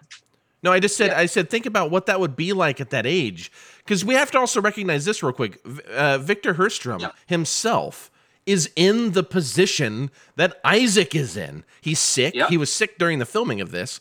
He's not fully healthy. He has to be thinking of his own mortality. He has to have some existential dread to some extent, just being a human being who's not fully healthy at the age of 78. Again, whatever age I think he was 78, but I think he died in like 1960. But I mean, as we mentioned earlier, it's like Spencer Tracy I think died 2 weeks after filming. Guess Who's Coming to Dinner? The Misfits was Marilyn's last film. Clark Gable's last film, Montgomery Clift, he would eventually soon go. But I mean, those are some really hard cinema codas. And yeah, you're right with Victor of, that's a long ass time in the business. Yeah. And I just can't. This would be his final film. Yeah, I can't. I just see a lot of. When I was watching it, I kept thinking of him as a person. He's been in the business since the teens, the 19-teens. You know what I mean? And silent film. So, he's probably getting Swedish honorary awards as a guy who's been in the business for however long. You know what I'm saying? Like, I think of it, even though he plays a doctor, in the film, it's like I can't imagine what it would be like playing essentially yourself, in this thing. And I know we get that in a lot of movies, but this is a different ball game to me. Yeah, it reminds me of when Peter O'Toole got the Honorary Academy Award for his career, and he even said in his acceptance speech, "This is nice, but I want to win it outright." And then the next year, even though he didn't win it, he got nominated for Venus. Yeah. So I mean, there's that thing of it's and there's also the fear of, I think, the gold watch. Thank you for your service. Go out the pasture. Yes. And that's terrifying for some. And I know there's people, and you can see the shelves behind me. It's like, for a lot of people, their work is their life. And how many people have we heard about who have retired and soon after died? Yeah. I mean, that's a statistical thing. Yeah. Yeah. I mean, that when people lose that thing, I just because I'm a big nerd, I think of wrestlers. Like, wrestlers never retire. Oh God, you know what I mean? Like, they always come back. Gagne. Yeah, don't share a hospital room with Verne Gagne. But yeah, that's why we're happy when somebody like Dwayne and John, to a certain degree, if you can get out and your limbs are still, nobody's turning into Mickey Rourke in The Wrestler. There's enough of them out there. But I'm totally with you. If you can get out while the getting's good, and your brain and your limbs aren't pudding. Thank God, man, go for it. Yeah. But these dream sequences, especially the second one, which I forgot entirely. I thought the one dream sequence was the opening, which again is the one that's like a silent film, and it's really great. And you have the clocks with no hands and the weird squish-faced balloon guy who cracks his head open and literally just bleeds, which was so shocking to me when I first saw it, because we're talking about a 1957 Swedish drama, and it's like this horrifying, just blood gushing out of these clothes, and then you see the casket fall out of this carriage that's being dragged, and it's him, and and he's now I mean, this is going back to the existential fears that I brought up before. And but man, the second one though, after you've seen these flashbacks, and another thing, by the way, they never use a younger version of him. It's always just him. And I think that's a really important thing, because we're seeing the now Isaac reflecting back on these things as he relives them in these flashbacks. And I think that's really important. But man, that second dream is really take that hammer horror. Check that out. Or is it you? Since you made the analogy, it's like watching Ric Flair get off the top rope at age 60. Yeah, dude. Dude. Ouch. Dude, real quick, another wrestling aside. Yeah. Sting was actually had an in-person match. It was really great, by the way. But he got suplexed on the stage. He's 62. That would hurt. He doesn't do the Stinger splash anymore. Yeah, he does. There's no. He does the Stinger splash. He won't take. Did he? Okay, all right. Yeah. No, he looks. Sorry. He looks great. No. He looks great. We should all look that good if we're battered in our 60s, but that's a different type of battering. Yeah. Anyways, we're talking about Wild Strawberries. Any chance I get of wrestling, I'll talk. Where else but Medium Cool can you? Well, and with Joe. Where you mix professional wrestling with Ingmar Bergman. Take that. There you go. That's the new elevator pitch for my wrestling promotion. Is there you go. Bergman and wrestling. Anyways, this dream sequence I think is I don't think there's anything particularly scary just happening, but I find it so haunting. Like whenever he goes to examine the woman, and she just looks at him. He thinks she's dead, and she looks at him and starts laughing, and he can't read these words. They make no sense to him. And when he looks into the magnifying glass or whatever, and all he sees is his own eyes looking back at him, and it's just this weird, he can't even remember what the code as a doctor is. You know what I mean? It's I can't remember, and it's this idea of losing yourself, and everything he knows is leaving. It's fleeting, right? Yep. Dude, incredible. And I think going back to what we were saying earlier with Smiles on a Summer Night, where we say it's a comedy, but it's not ha, yuck, yuck, fall down, go boom. These are nightmares that are not going to make you scream in in a packed theater or house, which we'll get to someday. But I think just looking at it going, dude, that's fucked up. That sometimes can be more horrifying than a chainsaw through your chest. Yeah. As far as a scare or a fear factor. So yeah, I think those Bergman dreams are, dude, that's fucked up. Yeah. Have you seen The Beastmaster from the 80s? I saw it in the theater. That's awesome. Hey, Tanya you don't Roberts, hang your head. Mark Singer, John Amos. Yeah. Don't you hang your head. You do that with pride. I need to revisit it, I guess. Me too. It was at the 2-screener, and that's what you saw, and the giant head thing with the. Oh my God! I'll just say this: the Beastmaster in my head is awesome, so I don't care. But they put those glowing green things in their ear, and the guy goes crazy. That's what these nightmares are for me. Like you watch him. Another side podcast is in my head it's awesome. It is Bummersville, and in my head this is awesome. Yeah. I think it's probably awesome. I haven't seen it in like 20 years, but these nightmares Isaac experiences are like those weird green worm things that go in the ear. Yep. Because it's like it like stews in my brain. Like I'm watching him and I understand what he's struggling with, and I'm like thinking about that. I'm like, fuck, man, that's a bummer. Like this is like, I love this, but it's like at the same time, it's just like, man, like he is really struggling with this part of his life that he has not recognized for so long. Mm-hmm. Dude, I can't put this movie over enough. I actually like really love this. And I've never had a Bergman movie move me to tears. And the end of this movie did. And dude, because he can be very stiff. And by that I mean cold, stiff. And part of it is his style. Part of it is his upbringing. And man, if you look up Ingmar Bergman's upbringing, dealing with his family, dealing with religion, what film and theater and television have benefited because of what he went through. It's like, thank you, Ingmar. You did a lot of physical, emotional, heavy lifting to bring this onto the screen. And it's one of those where I'd love to do that. I'd love to make Seventh Seal. I can't. But he did, and thank God he did it for us. So yeah, it's a lot. By all means, I don't usually encourage people just like go check out Wikipedia, but just go check out Ingmar Bergman's Wikipedia. Just read the early life. It's not very long. That'll give you a few little tidbits of the things. But man, so the last thing I want to bring up, and I'm open to any, if you have anything else, are the close-ups. Now Bergman is known for these incredible close-ups through his entire career. These very meaningful, powerful close-ups. And I love, earlier you mentioned he puts these things on screen and we do the heavy lifting.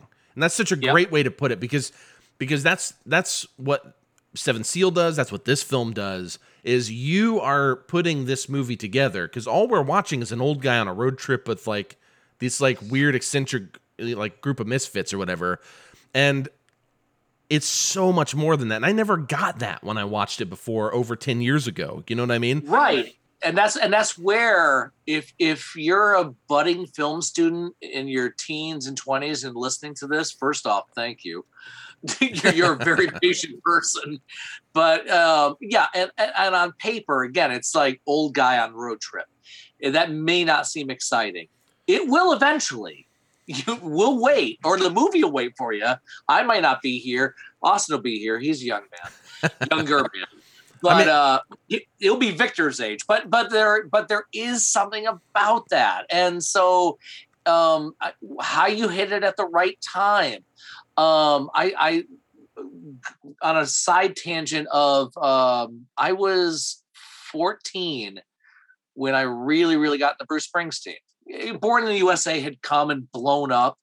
And then at that time, and still do, I'm like a sponge. I want to see what else has this guy made. And I went back and got the catalog, and hearing Born to Run, which I think is the greatest rock album, along with Exile on Main Street by the Stones. But being 14 and hitting that sweet spot, because it was about getting out. There's where the title comes from. If you listen to that song, growing up in Flint, Michigan, I wanted to get the hell out. And that song was that anthem. If I was younger or older, it might have been different, but it hit. And everybody has a film an album, a piece of art, or a play that hits you at the right time. And Wild Strawberries, it may take a while, unless you haven't a quote unquote old soul. If you can appreciate the plight of what somebody of a certain age is going to have to go through or is going through. One of the best plays I've ever directed, I got to direct it twice, was Horton Foote's The Trip to Bountiful. And it's, the film version, Geraldine Page won Best Actress for it. The great Horton Foote wrote it. And it's about a woman, and a woman in her 70s who just wants to go back to her hometown in Bountiful. And it's not a sexy sell at the multiplex, but it's, everybody should have, as I mentioned before, a clean third act. Victor wants this. Dr. Borg wants this, and Mrs. Watts wants that. And I think eventually, whether you think about it or not, everybody wants a clean third act. Sure. And that's what a lot of what Wild Strawberries is. Yeah, that's beautiful. Yeah, I'm on your bus, and I'll say this: I think Isaac does get a beautiful third act where we get an incredible close-up. It's a close-up that Bergman has stated is his favorite close-up that it's the best close-up he's ever done. Can you explain why something happened right there that hadn't any other time? What do you attribute the close-up to? Anything you said to him? The circumstances were very bad because he was in a very bad mood. Because I had promised him that he said, yes, I will make the picture with you, but under one condition. I will be at home every day 4:30 to have my whiskey. 4:30, yes, whiskey. Yes. Yeah. And this day we had to ask him to stay because of the light over the landscape. And he was extremely in a bad mood and quarreled and was angry to me and said, you have promised and I can't get my whiskey. And I said, you can get my whiskey here. But he said, no, it's not the same. I want to go home. I want to take off my clothes and I want to sit in my morning coat and I want to have my whiskey. And then, when we worked under pressure and we were both of us a little bit angry. And suddenly he said, no, let's take this scene now. And we put up the camera, and he was sitting in a corner. And then I said, Victor, please come now. And he said, yes, I come now. And he came out. It's out. It's just outside the studio. The last scenes are made. And then and he said, what do you want me to do now? Very angry. I said, you see your parents. I see my parents. And then I said, I had already the feeling this will be a catastrophe. But we have to take it because I have urged him the whole day, and I had lost the battle, and I felt very guilty. And suddenly I said, camera, and go on. And suddenly we got this. And that's saying a lot if you know Bergman films. I was just about to say that exact thing because that's what I mean. If you look up a still, you might see the persona kid touching the screen. You might see a few others, but you're going to get the persona one person looking one way. But these are all close-ups too. But there are these other more haunting, kind of isolating close-ups that he does. Especially the Max von Sydow. Like, you can just Google Max von Sydow Bergman movie, and I guarantee you're going to get some great close-ups that tell a whole story. It's a picture paints 1,000 words kind of a thing, right? And but you really get some incredible close-ups here. I think this is really the peak for me up to this point for Bergman. Is like, man, Smiles of a Summer Night is great fun. I had a wonderful time. It's one I would love to watch again 5 years from now or so. You know what I mean? Like, eventually I'd love to see it again and maybe even show it to someone. But this movie hit me like a ton of bricks. I did not expect it, having seen it twice before. Like you said, when I got into Bergman, this is one, and The Seventh Seal, the two I watched back to back. Well, not literally back to back, but I mean, like, they were the first two I watched around the same time. And then I watched it again in school. And then, now I'm watching it here, like probably 10 years later. And I can't put this movie over enough. This is like 5 out of 5 an incredible experience for me, and I'm 36. I can't wait to be mid-50s like you, Matthew. And oh, great! Well, thanks. Which means I'm closer to Dr. Borg's age when that happens. No, if can you recall how the film went over in Dr. Gehring's class? Let me tell you about Wes Gehring's class. All right. This is what's annoying. I love you, Wes. I love your class, and I also have Wes Gehring class stories. Wes Gehring is a dear, dear, sweet man. I adore him a great deal. He was very helpful in my academic career. But yes, tell me about your class of film genre. This is what every class was, and I took all of his classes. Okay. The first 50, because they were like almost 4-hour classes or once a week, these really long classes. Oh, wow. And okay. so we did the first 15 to 20 minutes. He would just say, so what have you guys watched? And he would literally, he wouldn't stop anyone. Yep. He would just let hands go up, and you just talk about movies, and he would talk about them with you or ask you questions. He's very good at engaging with you. And what's funny is I sat in the same place every time my first class. I think it was either genre. I think it was no. It was the one I'm thinking of was genres. It was not my first Gehring class, but it was the first time that I met my friend Jake. He went to AFI, the American Film Institute, got his grad degree afterwards. Now he's a screenwriter in LA. I love you, Jake. He's been on the podcast. Hi, Jake. And Jake and I didn't know each other, but we sat in the same spots right next to each other, just coincidentally. Every class I had in the screening room, I sat in that seat, and he coincidentally sat there. And every time Wes Gehring would ask us, so has anybody seen The Seventh Seal or whatever? We were the only two hands that went up every time. And the only other person that had seen some of those is our friend and friend of the show, Sam Watermeyer, he was a freshman. He was a freshman when I was a junior or senior or something. Yeah. And so, but he was in a Wes Gehring class, and I remember he was the third person that, not as many as we had, but he was like for where he was, I was very proud of him. My film genre class, there was 4 of us. We were called the Magic Square. It was 2 and 2. We were in one corner, and we shot our hands up all the time. We were the most verbal. Also, it would also help that time was the 4 of us road trip to Indy, because this is 1992. They had just put out the restoration of Blade Runner. Oh yeah. Without the voiceover and the more ambiguous ending. And man, that's one of my all-time favorite movie road trips. So we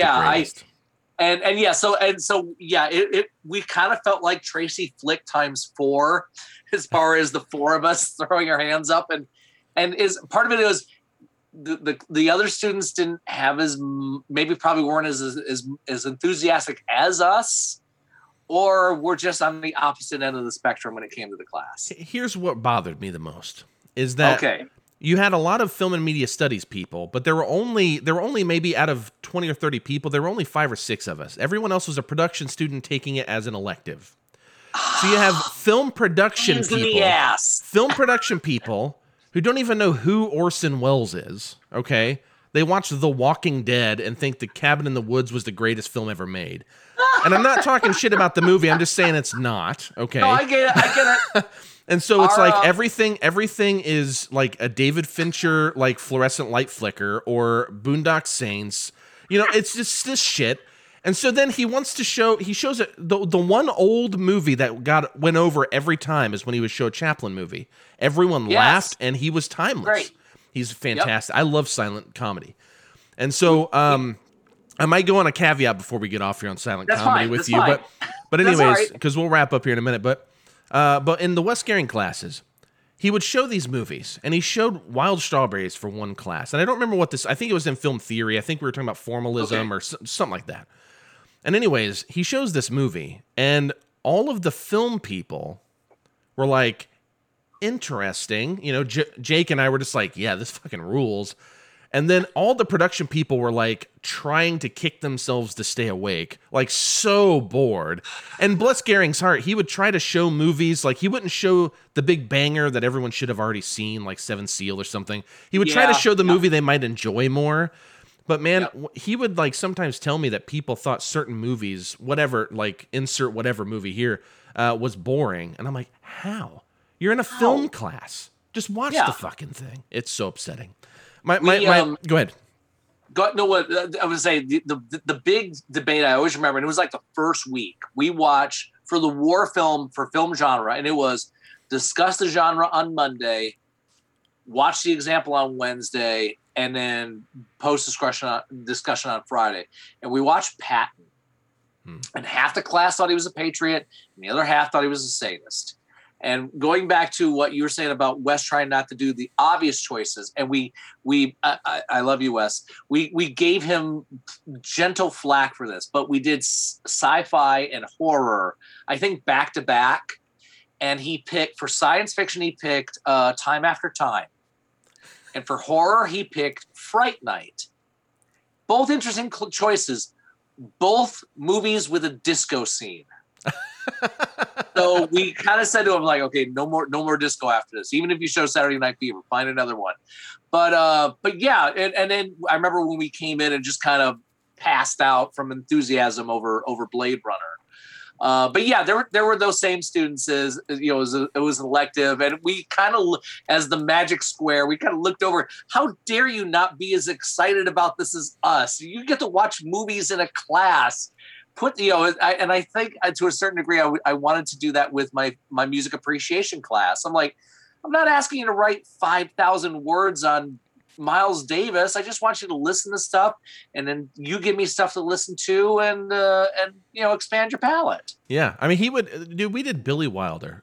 This is the end of this caveat, and I'm like, okay, dude, he's gonna show Some Like It Hot, or he's gonna show The Apartment, or he's gonna show whatever, and he shows The Major and The Minor. Okay, now not a bad film. Don't get me wrong, but that's not getting over with a contemporary crowd, in my opinion.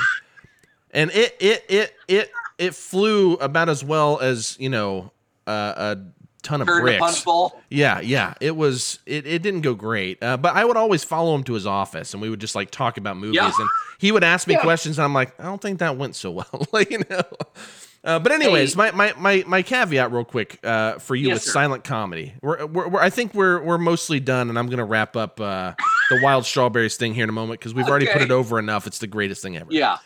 But silent comedy, just since we're talking about Gehring, I feel like this is a memorial, my memorial to Wes Gehring question. Do you prefer Charlie Chaplin or Buster Keaton? Is this the end of Sophie's Choice?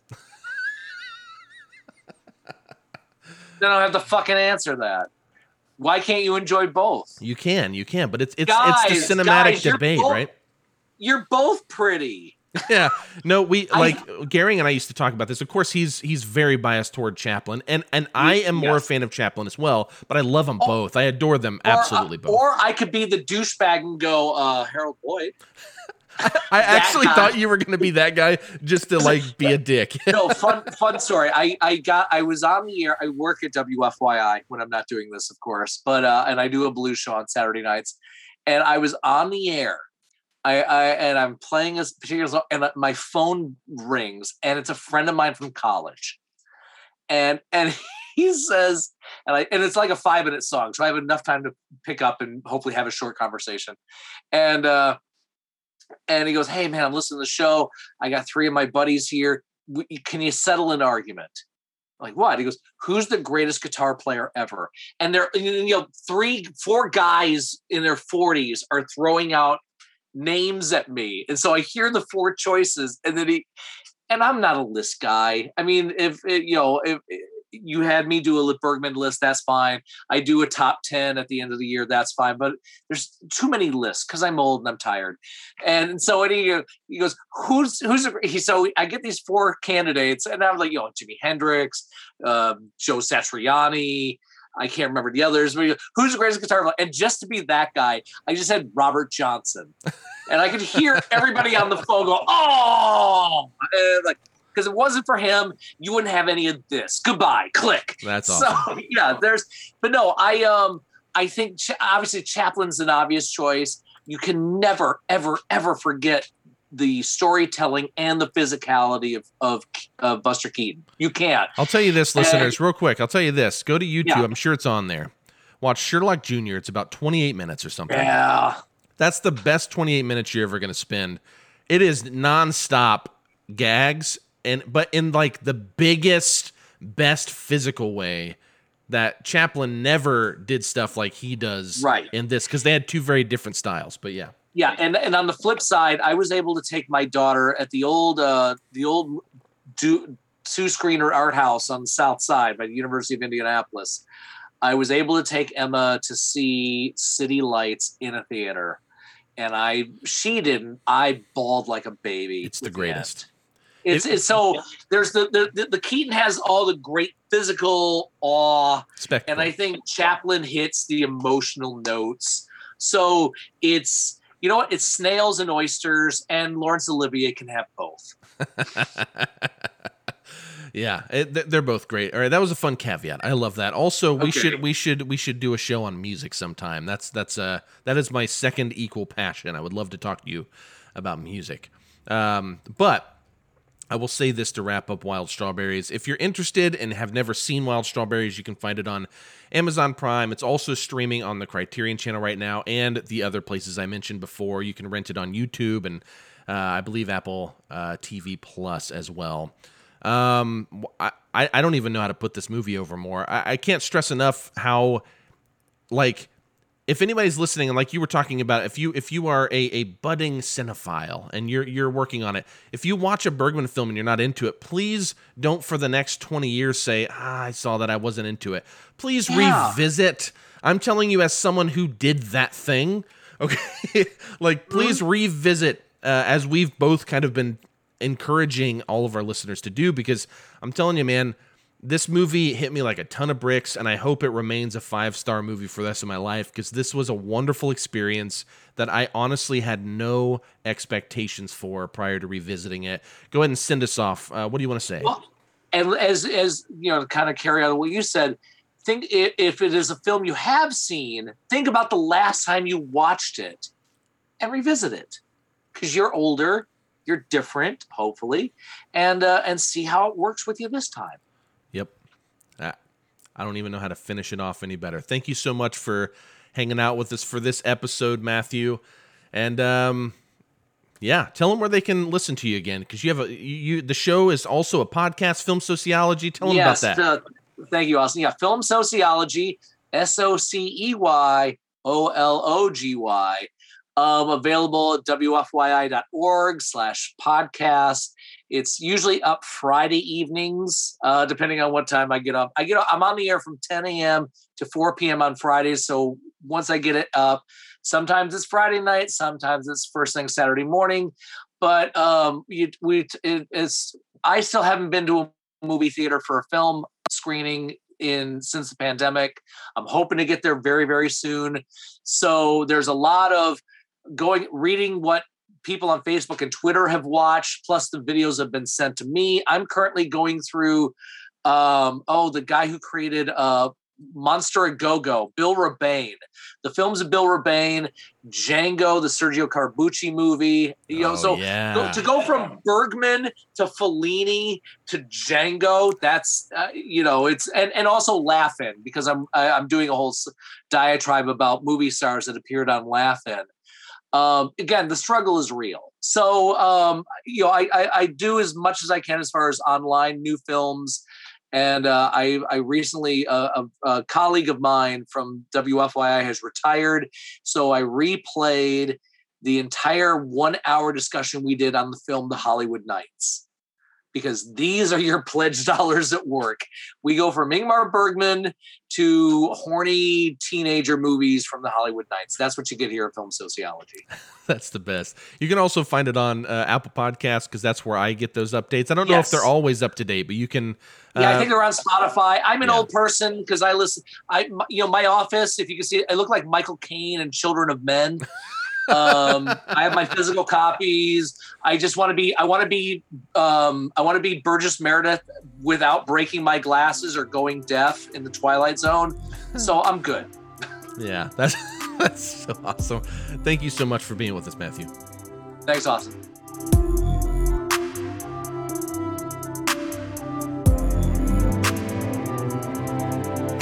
All right, that about wraps up our episode today. This is episode 38, and we're so excited to have been with you for that long so far, and I'm so happy that Matthew Sosi could meet with me and talk about more Bergman. Again, this is the 75th year since Bergman's first film to the year.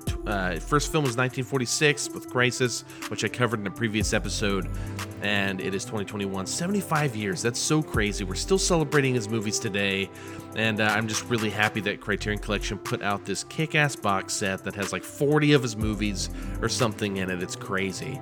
So yeah, today we talked about Smiles of a Summer Night and Wild Strawberries. Next week, I'm going to be inviting Matthew back, and we're going to be talking about The Virgin Spring and Through the Glass Darkly. I'll also have an opening segment where I hope to talk about The Summer of Soul, which is a documentary coming out on Hulu. It should be a fun time, provided I'm able to, see it. I should have that for you as well. Following that, I'm going to be talking with my buddy Jake Bottolieri on the July 13th. It'll be episode 40, and we're going to be celebrating Wong Kar-wai's birthday by talking about Chungking Express and Fallen Angels, both of them. There is a tie between them, you can tie them together because they were originally meant to be the same movie. So we're going to kind of talk about both of them and just double feature it. It'll be a great time, and I'll have an opening segment for that. And then we'll be welcoming Joe back finally on July 20th for episode 41, where I plan to have Joe and a special guest come in to celebrate Paul Verhoeven's birthday, where we're going to be doing a listener's choice starting, I believe, next week, actually. I'll have a poll up for about a week, and we're going to be having a poll for Paul Verhoeven movies where you can choose between RoboCop, Total Recall, and Starship Troopers to see what Joe and our special guest and I will be talking about. And prior to that, I'm going to be, for the kind of intro segment, I'm going to be talking about a Paul Schrader movie, because we talked about First Reformed, last month sometime, I think, with Jake Bottolieri. But it's going to be Paul Schrader's birthday, and I'm going to be watching a movie, and I haven't decided whether I'm going to watch Hardcore, if I'm going to watch Mishima, Life in 4 Chapters. I've never seen Mishima before, so I'm probably going to do that. But hey, you know what's my show? I can choose whatever I want. So I hope you enjoy that. That's a little preview for what we have coming up. And again, lots of Bergman, lots of fun movies. The opening segments, we're starting to get to a point where I can start watching a lot of the newer stuff and talking about that. So I hope you guys enjoy it. I hope you guys stick with us because, hey, we love you. So, hey, good night, good luck, take it easy.